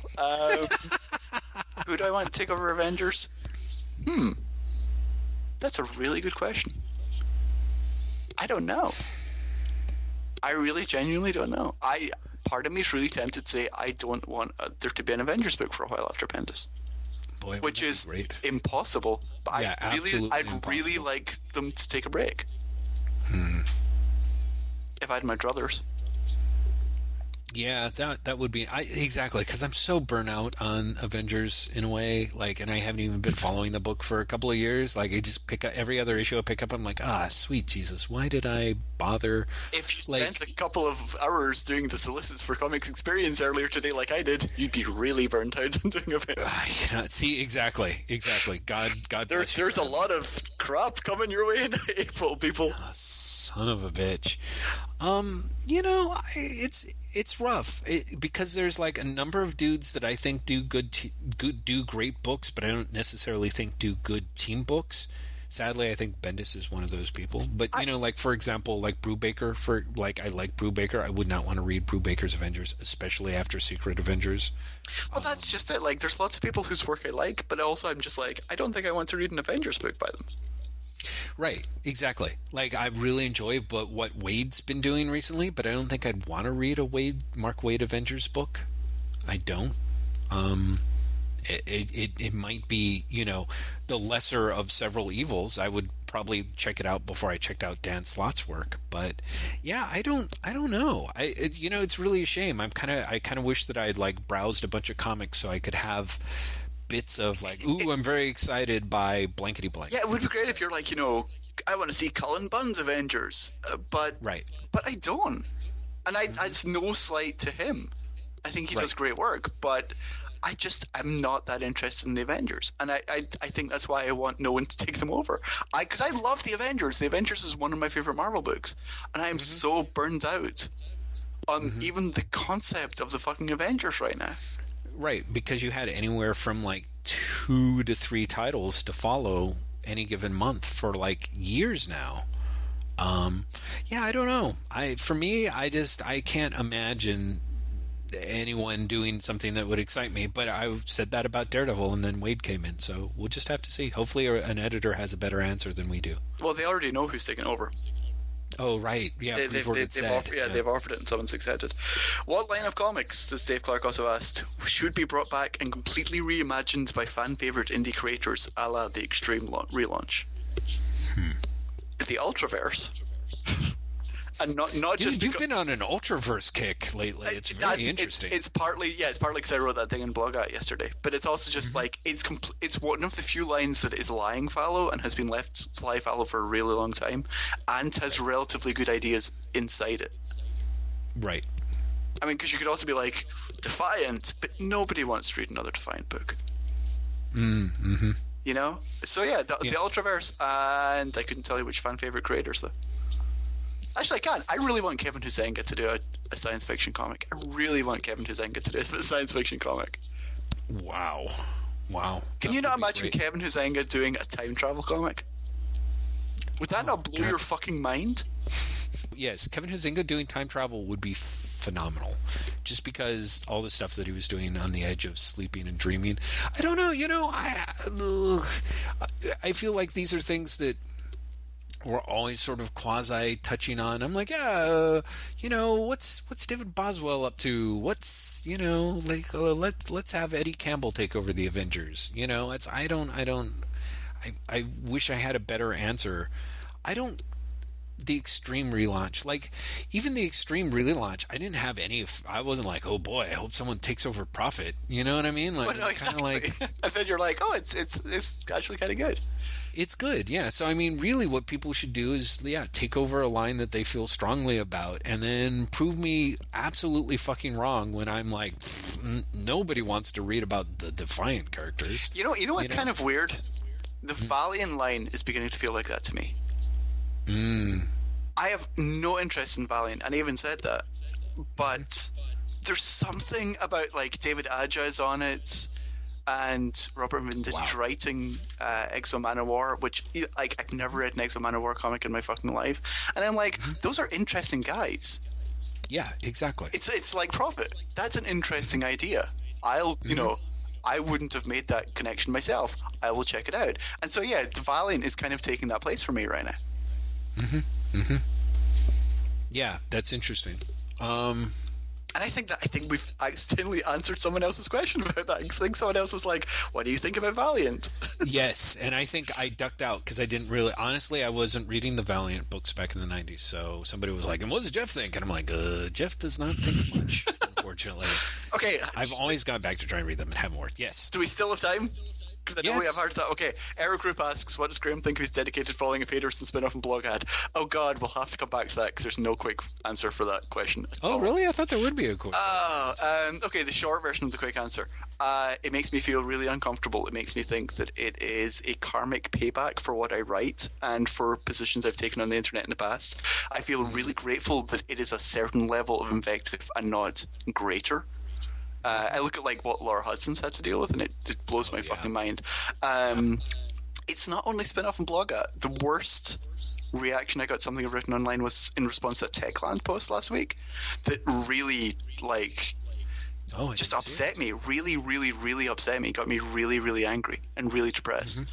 I don't know. I kind of think of it as a necessary evil. I think if you're online enough and you're saying, I think this, then you're going to get people hating you. If you're online enough and saying, I think this, and as I've done in the past, are taking deliberately contrarian positions, right? I think you're asking for it. Right. So, yeah, I mean, it really does upset me, but at the same time, I think I've asked for it enough. Haven't the haters died down at Blogat, or is that just my imagination? I've just not seen them anymore. They come and go in waves? Yeah. Okay. It totally depends on what is being said at any given point, to be perfectly honest with you. Part of it is I have a Blogat recently tried to moderate my tone in response to that. And I've actually been doing the same on Spinoff as well. On Spinoff, I've tried to be less, this sucks because blah. Because, although, you know what's really funny? I did a story for Techland, and headline got changed, and in the change, modifier got taken out, and I don't think that was the reason for the change, because the change was a much better headline. But because the modifier got taken out, I got all these people be like, why are you saying this? And I was kind of like, I didn't. Oh, shit. Which is kind of hilarious. It's how do I think? I don't know. I have really conflicted feeling about my dedicated following of haters. Really, really conflicted. I'm totally sure. Yeah. Come on with the concept and creative team for a comic book about waffles. Jeff? Yeah, I kind of drew a blank on that one. All of a sudden, I'm like, oh, you know who we should see? John Ostrander and Tom Mandrake. Done. Is it a possessed waffle? It might be. The Waffle of Vengeance. Yeah. It is. It's like, oh, that would be great. Like this, like some sort of ghostly waffle that like comes back and like it presses itself on its. This is the face of fear. Oh my God! That person Jeff. has like the waffle pattern. Jeff, what's that? The Ghost Waffler. It's a guy who makes waffles. Okay. Yes. But also can't ever come to a point. Oh, that would be great. Yeah, it would be perfect. It's a shame. We had a guy who was running for supervisor of our district, and our nickname for him was the Sex Waffle. And it's a shame that I'll never kind of be able to fully explain how Edie and I came up with the nickname of calling him the Sex Waffle. Please, never do. It's much funnier not knowing. That's okay. Good. I'm glad, because I was a little worried. So yeah. That would be my pick. Alternately, God, who draws really good food? Like, I would love to, if you got, Brandon, if Brandon Graham wrote and Paul Pope drew a comic about waffles, that would be the best. That could be awesome. Is the Vision the Martian Manhunter of the Marvel Universe and vice versa? Yes. Really? See, I read that and my first thought was no. Why not? Because the Vision got some action. Like, he sort of moved pretty quickly into that sort of, no pun intended, pole position there, in a relatively short period of time. Also, I think the Vision was seemed to me like a fan favorite of a different sort than the way that the Martian Manhunter. I guess the Martian Manhunter makes you feel safe because he's there, as opposed to ever actually doing anything. Yeah. It's kind of true, though. Do you know what I mean? Yeah. It's never. It's like Morrison's X-Men, Justice League, where everything falls to shit as soon as the Martian Manhunter leaves for leave of absence. And in the last storyline, he comes back and he's like, "I'm back," and everything goes well from that point on. The Martian Manhunter's very presence makes everything better, but he never actually has actions to back that up. Yeah. He's very much and I think he is. He's the soul of the Justice League in a way that the Vision just never was. You know what I mean? I would almost say that you could make a better case for Hawkeye being the Martian Manhunter of the Marvel Universe and vice versa. So what? The red tornado is the Vision? Yeah, I guess. I mean, but boy, did the Red Tornado sucked. Like, I mean, they did everything wrong. Like, seriously, that was a character that everyone was like, you know, the Vision shows up and he's like, even an android can cry, and you're like, oh man, that's so cheesy, but so awesome. And then you could open the Justice League and it could be Red Tornado going, yes, and even an android can fuck him, kill him, kill him now. The best part is the Crisis on Multiple Earth collections, which are all sadly now out of print, because it was just the annual crossovers between Justice Society and Justice League. Yes. For like 3 stories in a row, had the Red Tornado dying. And then they'd be like, at the end of every story, they'd be like, he had a soul and we never knew. And then the next story, because it's like a year ahead, he's back. Right.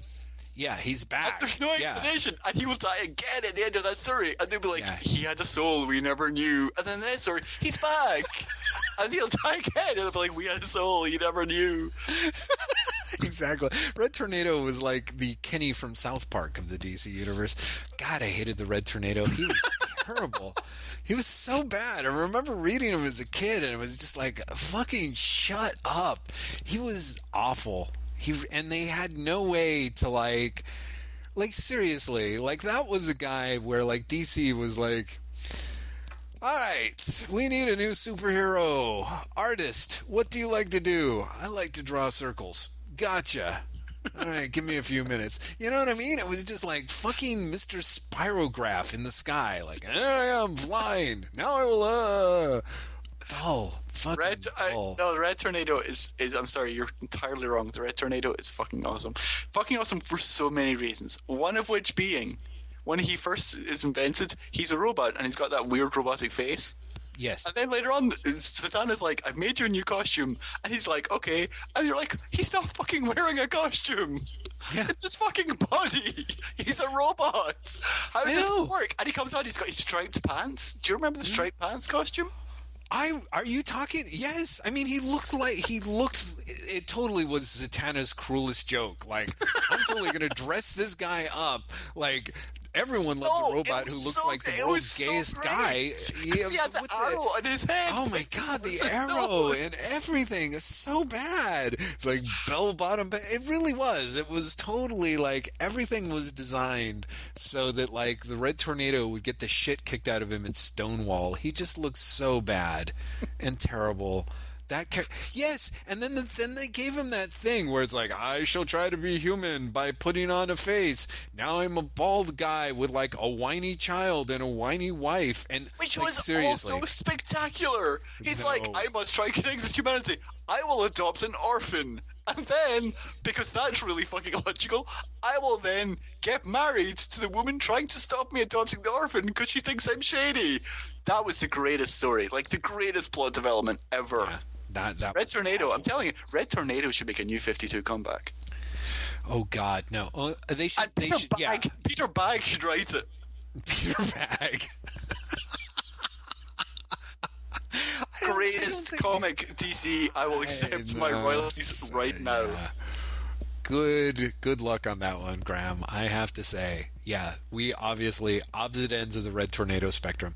Anyway, so yeah, the Vision, the Martian Manhunter, the Red Tornado, all different. You have to pick what level of emo you actually, and heavy-browed emo you like, and I think mine's the Vision. So, really, you're not going to go for Hawkeye because he's not emo at all. Well, no. I just meant for of those three. But I do think that Hawkeye and Martian Manhunter are closer in the sense of they are the soul of their respective teams, despite the fact that they weren't there at the beginning, kind of thing. And also keep on being written out. Right, keep being writing out, and the next person drags them back. That's still the one thing about the new Justice League that really bugs me. That the Martian Manhunter isn't in the book. Isn't in the book? Yeah. Maybe they'll bring him around. I'm like that, even more than the kind of hilarious 5th issue of that book. That's the one thing that really annoys me. Oh, is that the issue that just came out? Yes, today? Yes. And you've read it? How is it? What happens? It's interesting. There's a spectacular bit where Superman is kidnapped by the parademons. Right. And Batman and Green Lantern are having a moment afterwards. Like they're having a male bonding moment. Hang on, I'm gonna have to get the book so I can read the dialogue, because it will blow your mind. And then when I tell you what is happening during this conversation, your mind will be blown even more. I've sadly just passed the page where Green Lantern says, "Green Lantern's got this," and that's like more than half a page. Okay, so yeah, so they're having a conversation after they had their ass kicked. Mm-hmm. Batman says he leveled the rest of the block. We need to stop, find the others, and regroup. Green Lantern says, "Out of my way, Batman. Don't need you. Don't need anyone. I can handle this. Your arm is broken, you idiots. Ring's still working. That's all that matters. Now out of my way. You're going to die. Then I die. What are you trying to prove? I'm not trying to prove anything. Then who are you trying to live up to? Don't act like you know me. You don't. I bet no one really does. Is that your superpower? Psychoanalysis? We're just somewhat alike. You and I are nothing alike. We're alongside an alien, an Amazon, a human lightning bolt, a cyborg, and an Aquaman. Clue to Jeff Johns, you couldn't come up with anything better than an Aquaman. That is best. And an Aquaman? Oh my god. As far as I can tell, you and I are the only normal people here. Wearing a batsuit is normal? No, it's insane. So you're taking it off. Now, my name is Bruce Wayne. I swear to God, that's what happens. He takes the mask off and says, "My name is Bruce Wayne," in the center of the whole thing. The best part, the next panel. Who the hell's Bruce Wayne? Batman then says, "When I was 10, my parents were..." Oh no, this keeps going on? Oh my god, I cannot believe this. This is... I'm trying to find the same kind of criminals that took their lives. But this is different. This isn't about me. You're telling me this. Why? This is bigger than I am, and it's bigger than you are. Get out of your own way. Focus on what's important here. Everyone else. So far, it's been batter up, but we need to stop playing baseball and start playing football. We need to be a team. That's Batman. So go regroup with the others and do what? You're loud. They'll listen to you if you've got something to say. Try to at least sound smart. Keep them alive and keep Darkseid busy until I get back. While this conversation is going on, Batman doesn't just take off his cowl. He then takes off his cloak, and then my favorite part of the whole thing, takes the bat off his chest. Really, he takes the bat off his chest. Why? Who knows? Maybe he'll come back later. I don't. Oh, it's just to dress up as a parademon. I'm just impressed at just you reading that dialogue, which is like DC presents, if only, Jeff Johns' first like improv class. Like I cannot. That is. Who wrote that, and why couldn't someone punch him in the stomach afterward? That was... Wait. It gets better / worse. Lantern then wakes up the rest of the team. Okay? Mm-hmm. And even though Cyborg earlier on had actually said, "I'm not with you guys," he then goes, Green Lantern goes, "Kids?" And Cyborg goes, "Yeah, you good?" I don't know what's happened to me. You want to stay here? Hell no. Alright then, says Green Lantern, we got this. That is 2/3 of the page. Green Lantern saying, "We got this," with all of the Justice League running dramatically. The Flash then goes, "We got this. That's your big battle cry? Stop worrying about our battle cry and stick to the plan.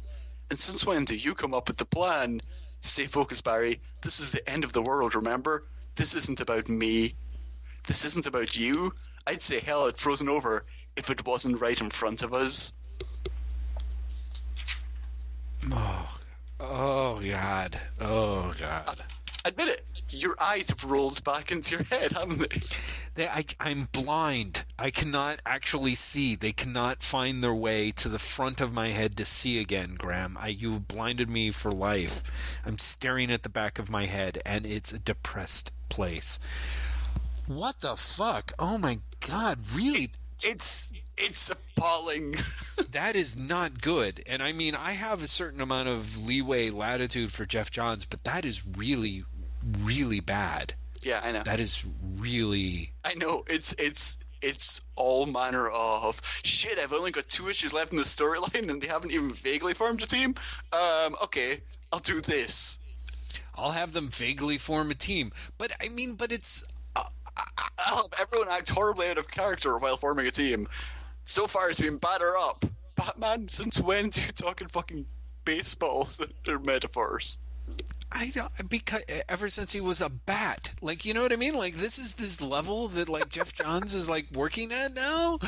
You know, it's like, batter up. Now that we've got the green light, it's time to speed ahead. Oh, you know?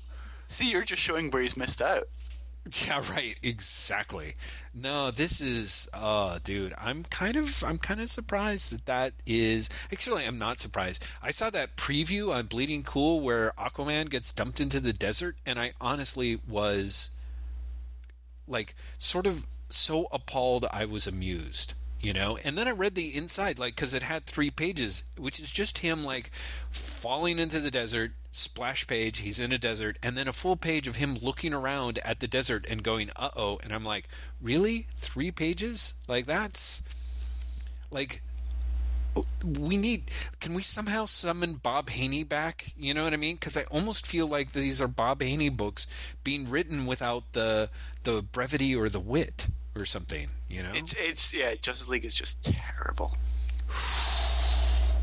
Boy, oh boy. Yeah. Boy, okay. Okay, so we should get back to the questions, but in part because it'll hopefully restart my brain. So, okay, do we also have time? We do. We've got about another half hour, which is great because we we're on okay. question I 6 thought, out of 58. I thought that you had hard stop at like 5 minutes from now, but that's okay. Yeah. No, I think I can go extend it and still get to where I need to be. Are there ways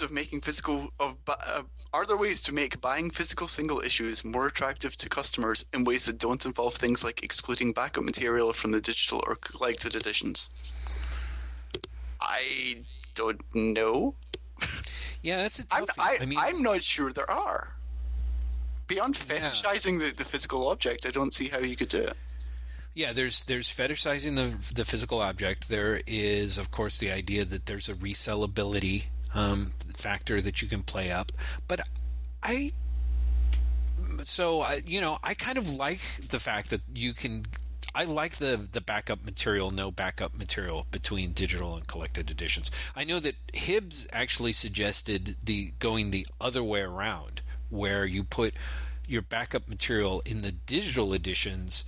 But of course he was like, so you can sell them for a higher price, you know, was his thing, you know. Clearly that didn't end up happening, but that's part of the reason why Justice League had some sketch edition variant covers and stuff like that, I think. I don't know, some people think that having a download code will make this single issue more attractive so that you've got a hard copy and a soft copy. I sort of wish DC was doing that instead of Marvel because, I've got my weirdo fucked position about that. I don't know how to do it, to be honest. I'm very, I don't know. It seems like part of me is like, why would you want to do that anyway? I guess. Yeah, I mean, as far as we can tell, until the hard numbers come out, the physical single issues are more attractive to customers because they're still selling more, and in theory, way, way more. You know.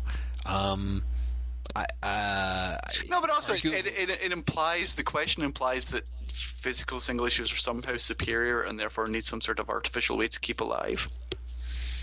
Do you know what I mean? It's like I prefer them, but I don't think if the market decides right that they're not the preferred format, I don't think they have any inherent right to exist.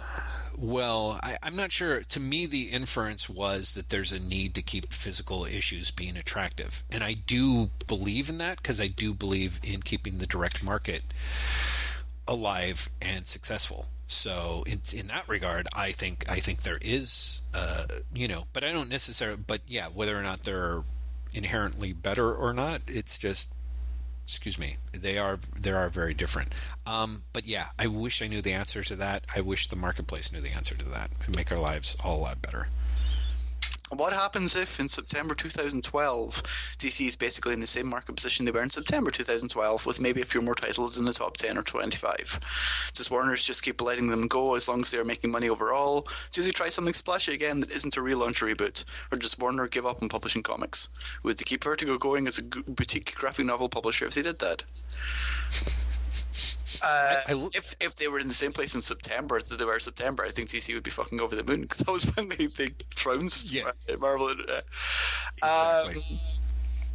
Let's say if August to August. Exactly. Yeah. I think that's probably likely going to happen in terms of market share, and B, I think Warner's will let them keep going as long as they're making enough money. Yeah. Yeah, I mean, Warner's is doing a whole bunch of things that are involved with, they're still in the process of trying to bring all this stuff together. They're trying to bring DC together as one unit, DC Comics with DC Entertainment. We will see. I think that what they're going to look at, what I hope that they will look at, is they're going to look at the amount of money that they poured into Green Lantern the movie and how much it made, and then they're going to look at how much money they poured into Green Lantern the comic book and how much it made, and be like, you know what? There's no reason to just because the goose's eggs aren't pure gold, there's no real reason to strangle it. I think they're just going to keep on going and doing whatever the hell they're doing. The problem is if someone like Dan DiDio is like, okay, we got to figure out a way to top this and resuscitate this, idea and make it bigger somehow. Honestly, I think the concern more is DC destroying itself than Warner's destroying DC at this point. Exactly. Yeah. So out of a press of like hubris or a need to impress.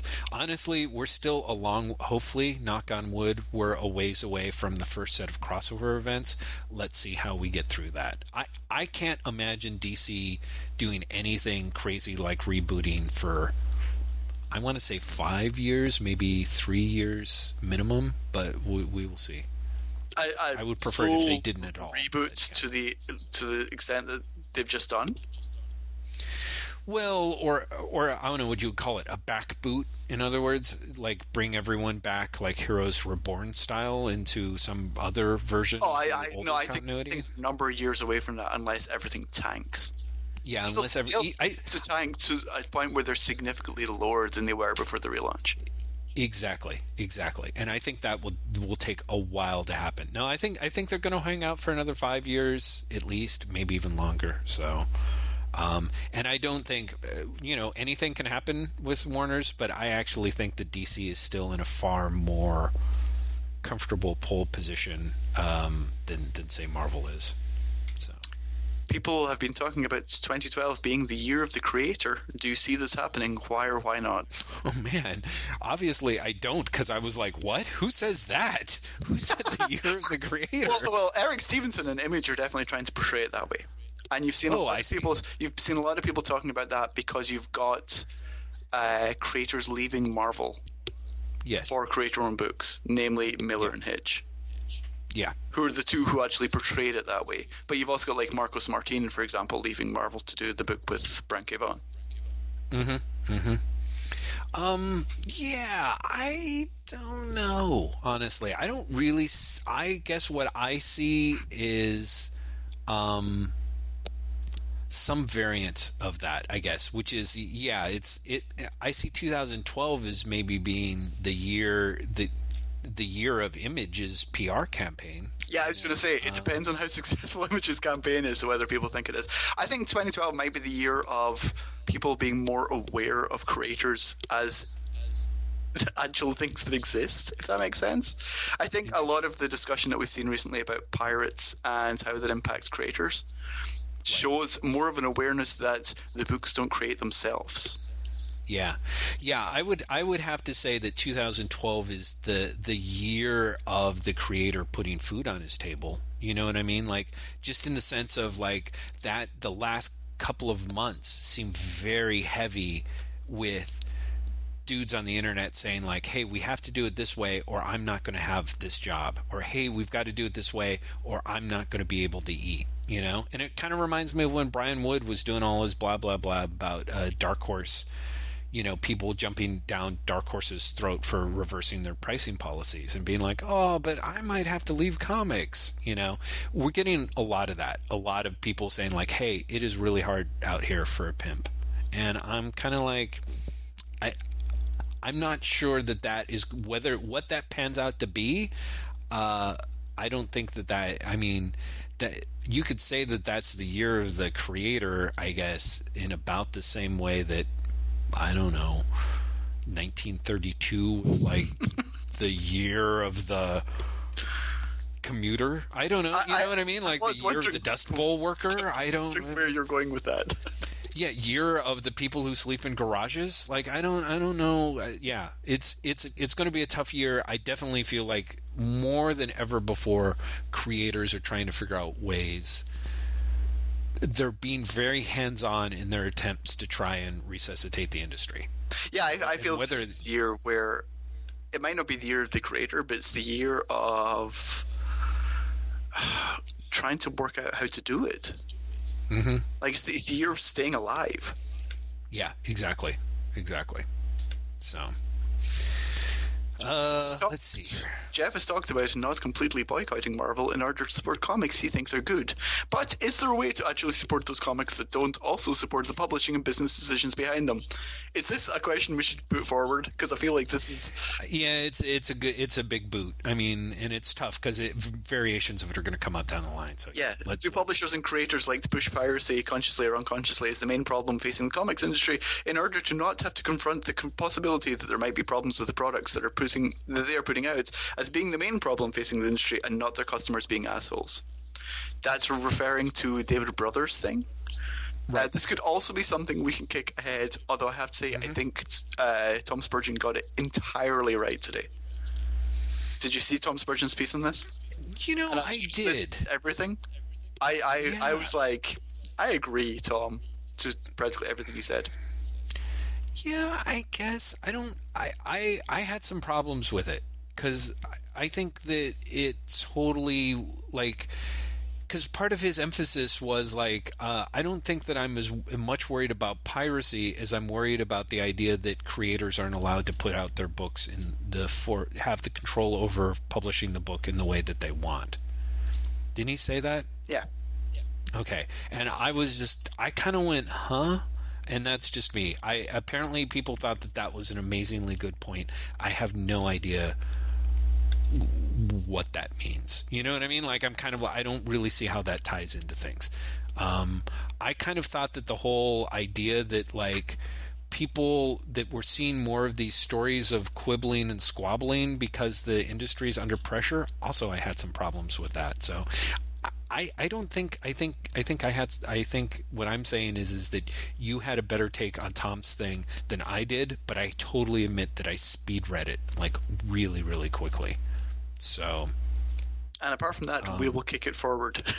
Yeah, let's kick it forward because I think that it's really worth arguing, especially when Jeff knows what the hell he's saying.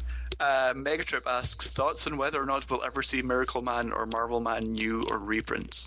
We will. Yeah. I think we're more likely going to see new stuff before we see the reprints. That's not true. I think we'll see the new stuff before we see the reprints that we want to see.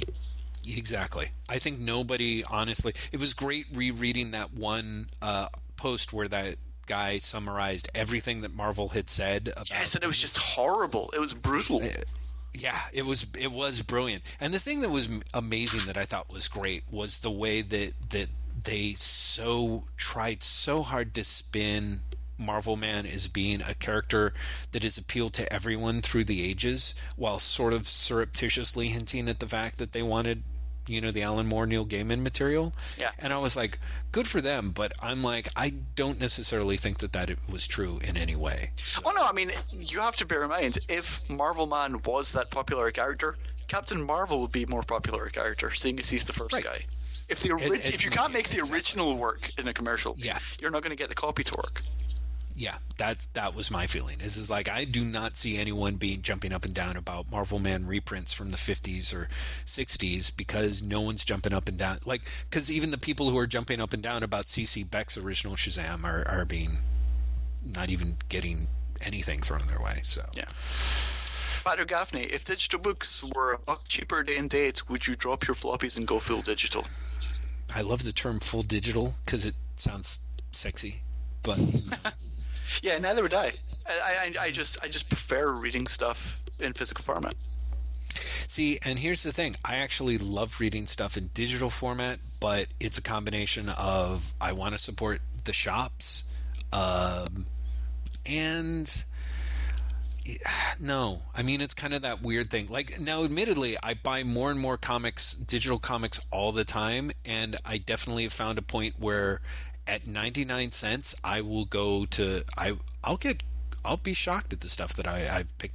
I've started, like, that IDW's Infestation sale. I almost picked up, like, all of that shit because it was 99 cents a pop. And as my finger was hovering over the little buy button, I was like, why would I do this? You know what I mean? Like, I don't actually want to read Infestation. Yeah, I'm like, because of this idea of, like, zombies, Star Trek, and Ghostbusters all crossing over in a weird, surreptitious way. I was like, yeah. I'm like, no, Jeff, no. Think about it. Yeah, you have to talk to me at that because I completely bought into that and then was disappointed, even though I knew it was coming, that they don't actually cross over. Right. Exactly. Although, as we said, I really like the setup for Infestation 2, which I got sent the other day. Oh, yeah? What is the setup? It's Lovecraft this time. It's not zombies. Mm-hmm. And the idea is Lovecraft didn't create his stories. Mm-hmm. Lovecraft was fed his stories by the actual entities. Mm-hmm. And every time someone read his stories, the entities gained more power so they could break through into our dimension. Okay. That seems pretty okay. And then they're just going to tie it in with, like, a bunch of IDW books again?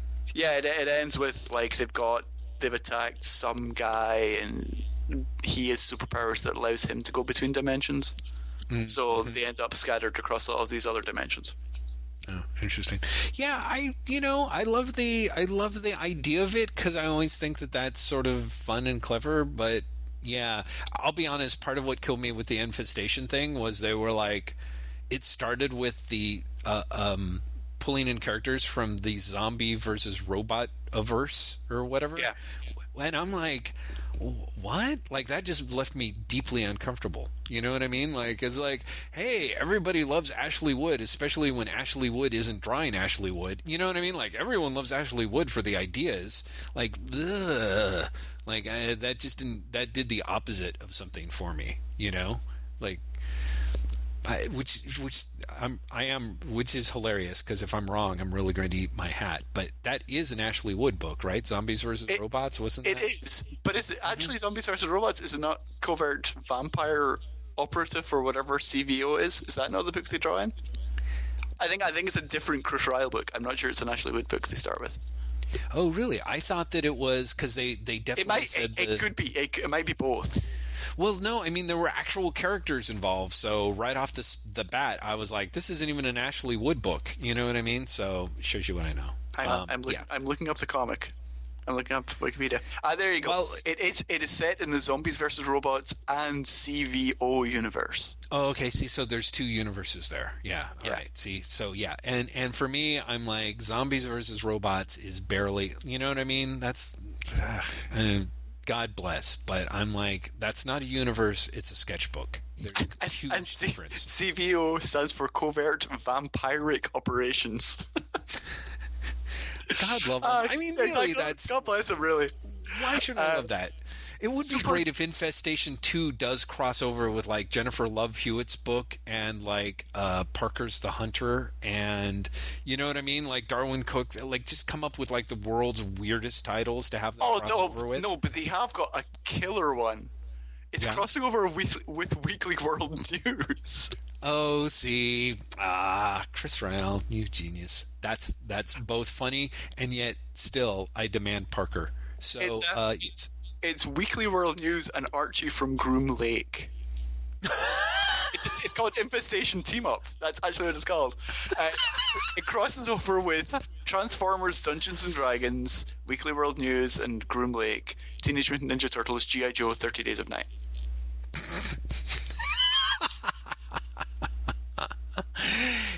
It's such a funny, clever idea. Like I said, for 99 cents, I almost got it. So, The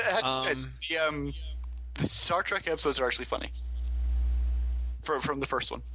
Yeah, I was so tempted, especially with those beautiful Gold Key inspired covers. I really dug those.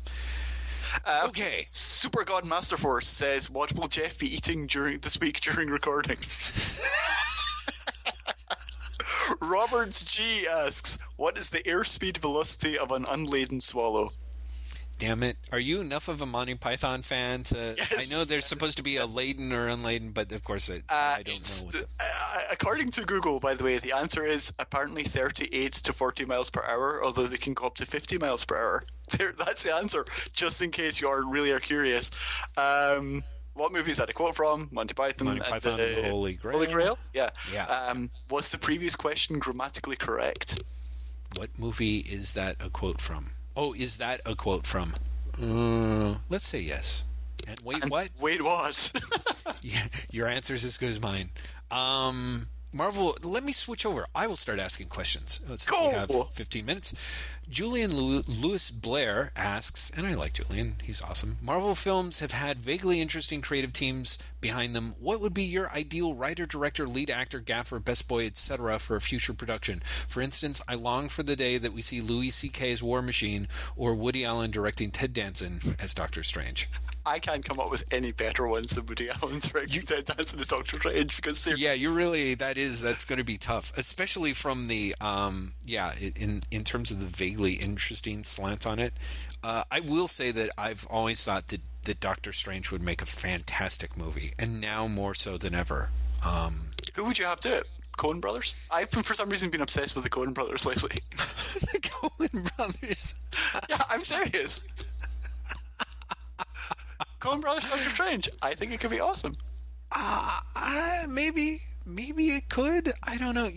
And this is the weird thing is like I don't really like the trend in 3D, but if you think about it, to me, Doctor Strange is so perfectly made to be it would be awesome in 3D with those big globy hand things and just Ditko the shit out of those effects.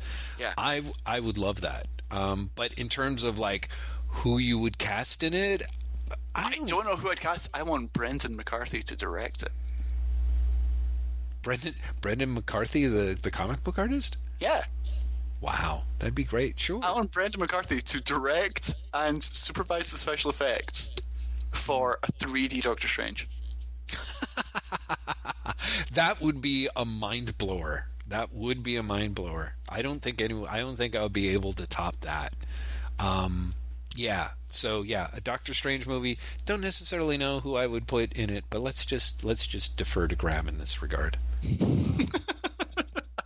I have no idea who's going to be in Doctor Strange. He's got the moustache. I don't know. Pish. Well, it'd be interesting because it'd be curious. Like, Jason Schwartzman. Jason Schwartzman. Damn it! No. Awesome. Yes. No. Yeah. Okay. You have to explain why Doctor Strange has such an emo comb over, but he could definitely grow the moustache, and he can do the fingers. He could do the fingers. Yeah, that would be great. No. God, I swear to God, there's somebody that I could have like a short schlubby. That'd be awesome. The Madness asks, it's funny that you should start like that because I was originally planning to email or something about the last podcast, mostly to correct you about all the manga Jeff supposedly read. I love that. But I realized that would probably be a waste of time, and then real life got in the way of me asking my actual questions. Okay, this is already the best question. Why the Madness wants to correct me about all the manga you're reading, I don't quite know. Yeah, it was some clarification. So, first off, since you brought up Shonen Jump Alpha and you obviously read manga and Bakuman in particular, have you ever noticed the weird sort of discrepancy between how Japanese comics, the ones in Jump-style magazines at least, seem to really put a lot of emphasis on the reader's opinion, while on the other hand, American comics seem to almost completely ignore them? Good point. It is a factor of Bakuman that I knew was kind of the fact, but I did not realize was so fucking heavily the case until I read Bakuman. On that note, while thinking of that, it brought to mind how you guys always talk about how you bought such and such a comic and then feel ripped off because it was X pages and cost X amount. And by you guys, I really feel that this is, again, still sort of directed toward me, Graham. I don't know. You don't usually complain about that, do you? I have. Have you? If, for Yeah, example, instead of having to go out and buy a Catwoman issue, Batwoman issue, Batman, etc., for $4 each, you could simply buy an $8 to $10 book that had all of those in it, would that still leaving you feeling like you wasted money if, say, 2 to 3 out of the 5 comics in it you felt were worthwhile? Of course, a book like that would have to become bi-weekly or something, but question stands. I honestly feel that it's such a weird, like, jump. Because if I got an $8 to $10 book and half of it was shit, yeah, I'd feel like I was wasting money. Well, no, I think he said that. Well, yeah, if he said that 3 out of the 5 comics were worthwhile, I don't know. And Yeah, but I that see where means he's he says 2 to 3 of the 5 comics. So if 2 of the comics are worthwhile, that means 3 aren't. More than half of the comics aren't worthwhile. I'm going to feel like I wasted my money. Right, I guess sort of by definition. I have to say, because of the manga model, I actually do think that that I would be game for that, and I honestly think that your example's a really good one, The Madness, in that I think that the Batman books could be, particularly a Batman family book that was that big, could be really fun. I do have to say, because most of my experience with manga is totally in the collected stuff, and I'm a complete neophyte with the Shonen Jump Alpha stuff, like I've mentioned, I will be curious to see how I make that transition, because I'm not normally an anthology guy. And as The Madness points out, once it becomes it would have to be bi-weekly, or once you get to weekly, you're shrinking the number of pages, and I'm not sure that American comic storytellers, most of them are good at telling stories in just 20 pages, much less how they would be doing at 10 or 12. So... Well, this always makes me think of 2000 AD, because 2000 AD is 5 stories, 6 pages each. Right. In a weekly format. Mm-hmm. And so, for me, if half the thing is not enjoyable, then I will feel like I'm getting ripped off, and I have experience of that. Do you know what I mean? Like, what I think is going to be interesting is for you to start Shonen Jump Alpha and enjoy it, and then once the novelty wears off, how you feel about continuing to read it on a weekly basis when you don't like the stories in it. Right. Because that's the killer for 2000 AD. When 2000 AD is firing on all cylinders, it's amazing. Mm-hmm. When 2 of the 4 or 5 stories in there is bad, or are bad, I should say,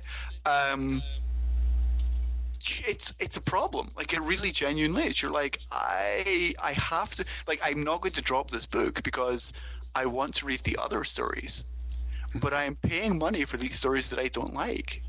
Mm-hmm. Mm-hmm. I do think that's a problem with the anthology format. Mm-hmm. Mm-hmm. Yeah, that is a problem with the anthology format, and it's a problem that well, there's 2 things. One is, as I'm sure the person asking the question knows, the Japanese went to huge lengths to make the price point as low as possible and jam it with as much content to make the inevitable feelings of disappointment not actually catch you. The other thing that I feel that I should point out before we jump onto the next topic, right, and I'll mention that too, is that there was an amazing post by Jason Thompson over at Ionine, of all places, about the problems facing Japan and manga, the manga market is facing over there, that is an exhaustive article, and talks about how in many ways Japan is, because they're so much bigger, they don't have nearly the same problems that the American comics place is facing, at least in terms of scale, but they are facing significant problems, and people there are freaking the fuck out in a significant way. So honestly, a lot of our these ideas would maybe help the American comic place if they'd been integrated, like maybe back in like 91, 92, but I sort of get the impression that there's enough problems Japan's facing now that even if we were able to switch to anything like their model, we would still be looking down the barrel of a gun, I think. Also, I put Hunter X Hunter on request from the library. I'll read the first volume and appreciate the recommendation. Rick Vance asks, I would like to address one of the above questions. Wait, do I actually have to read this? Probably not. It's not actually a question. Oh, wait, no, there is a My question. question would be, are there any manga creators you would love to see given a shot at American properties as a fun one-off and vice versa? Secondly, do you think anything like this is even possible? Me, personally, I'd kill to do Oda do a Justice League or see Urasawa take on Superman. Graham, go. I don't know enough manga to really have any type of strong opinion in this. However, it has happened. Hasn't there been at least a couple of Batman graphic novels with manga creators? There have been, yeah, with dudes that I sort of think are relatively, most of the ones that Marvel used were dudes who were not that far up the food chain, if at all. But the Batman novels were done by that dude who, in theory, had some kind of push for other books that he had done. And I don't remember his name or the name of the book, so I can't look it up. That being said, I don't really know. I kind of like what the manga does, and I sort of like what the superhero comics do, and mixing them up always sort of kind of baffles me. I mean, there are guys like, what's his name, who does Dragon Ball and Dr. Slump. Let him draw anything. If he could do like if he could draw the X-Men Dr. Slump style, I would be so there it would not even be funny. Similarly, let Kazuo Koike, who I adore on Crying Freeman, let him do a batshit version of Batman where Batman is naked and humping all the time. Why not? But honestly, I kind of think that it wouldn't necessarily... At first I was like, yeah, let's have Urasawa do the Hulk, but, because it's so close to Monster in some parts. But I don't know. I like what those guys do, and what they do is very different. It seems strange to me to mix it up with superhero comics. The end. You can I'll probably know it. Yeah. So you could probably jump past Jay Smitty because it less a question than a response to the question that we've not responded to yet. Yes, exactly. Brad Meltzer, Threat or Menace? Both. The answer is yes. Yeah, exactly. Cass, why can't I comment on your post at blog at? Rephrased, why does Newsarama hate me? Graham, go. I think you should ask yourself why Newsarama hates you. I really don't know why you can't comment. You're not the only person who's told me that. I honestly have no idea. Right. Okay. The only thing I can think is at some point you got banned for something else. And your name's just in the system. I honestly have no idea. Yeah. Yeah, just email Graham and with your real email address, and he'll look it up and solve it. Hint, he will not actually do that. Which comic book movie, if any, are you looking forward to this year? And if you could make a movie starring an existing superhero, who would you choose and what direction would you go in? So who would you have the Coen brothers direct? I have absolutely no idea. Are you looking forward to any of the comic movies this year? I kind of am, because I like Christopher Nolan. So I'm looking forward to the last Dark Knight movie. I really like Andrew Garfield, so I will watch that Spider-Man movie, although frankly I'm not expecting great things. And the Avengers, I don't know how I feel about the Avengers. The Avengers gives me funny feelings, Like, I cannot imagine any way in which that will not be a terrible movie, but... Or at least... This one's the one I'd be interested in seeing. I am spectacularly nonplussed by the comic book movies this year. Yeah. Yeah, I mean, but I don't honestly know. Ooh, I really want to see that sequel to Ghost Rider. And I'm not joking. I really do. Really? Seriously? Yeah. Are you kidding? It's from the guys who did Crank. And that commercial, some of that stuff looked awesome. I honestly thought that film would come out and failed already. I genuinely did. I'm not joking. I really, really thought that movie would come out and flopped. Yeah, and was gone already? No. Yeah. What do you guys think of the introductions for comic collections? This is such a good question. I'm so sorry we have only several minutes. I think they're pretty terrible and generally fail to do justice or even engage with the text they introduce. Thinking right now of Bendis' intro to Incal. But on the other hand, there have been some pretty good ones, e.g. for the Fourth World Omnibuy. What makes a good introduction, and who in comics writes one? Oh, I totally think we should kick that forward to next week. Really? Okay. Cool. We've got like 3 minutes. Okay. Well then, let me just... Do you have a quick response then? I don't, but I will say that since I have 3 minutes, what I should address is R.M. Rhodes was among other people who smartly pointed out that Abe has made comics after in reference to last week's list episodes where I mentioned him as somebody who I wanted to read comics of. I should clarify, I want to read more comics by Abe. I want to read comics by Abe all the time. I hate to admit it, but I go to his Tumblr like 37 times a day just in the hopes that he has written even one sentence of something new. So I should clarify, he's somebody, I know he's written stuff. It was kind of great reading Tim Callahan's work though, which I think he sent me the link to. It was really, did you read Tim, have you read any of Tim Callahan's comics? No, I'm jealous that you got sent a link. Yeah, I will forward you the link. It's just some on Twitter. I think Tim Callahan was like, "Hey, thanks for the comment. I did do an old comic way back when with Blabbity Blab." And then there's another comic on Activate that I have not read. But yes, I was not clear on that point. I guess what I'm saying is that there are people on the internet whose work I enjoy. I want to see them making product, and I want to see it more frequently, which has got to drive someone like Abe crazy, because if you follow his Tumblr, you know he's actually working on a larger graphic novel project and has for months and is trying to wrap it up in the course of a year, I want to say. So, it's really unfair, but of course the important thing to stress is I sounded like an idiot, and that's what I do. That's why we tune in. Yeah, I think that's the important thing to stress there. So I think what we're going to have to do is come back next week and answer the rest of these questions, because sweet Jesus, we have like 60 questions. I was going to say, we got through like at best half. Yeah, not even half. Yeah. I mean, there's going to have to be a part 2. Sorry, listeners. Yeah. Although, listeners whose questions we've already answered, you're welcome. We're going to have to come back. Sorry, guys.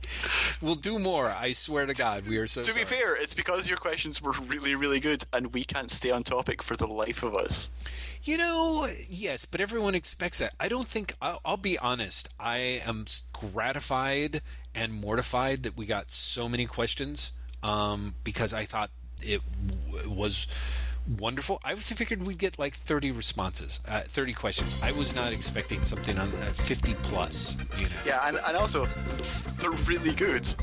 Do you know what I mean? Like, there's not 50 questions and, 10 of them are great and 40 of them are atrocious. They're all really good questions. So good job, listeners. You guys are awesome. But you put us to shame, and you mean that we didn't answer all of them. I know. In like 2.5 hours. I know. Seriously, we suck. Yeah, so next week, part 2. Hopefully there will be of 2. Exactly. Part 2 of how many? We'll have to decide that next week. Exactly. But thank you so much, and we'll get this posted as soon as we can and move on to the next round. Thanks, listeners. Thank you, listeners. Goodbye. Bye. Goodbye. Oh, man. Oh, the lolly. Goodbye. My wife. She's like... Bye.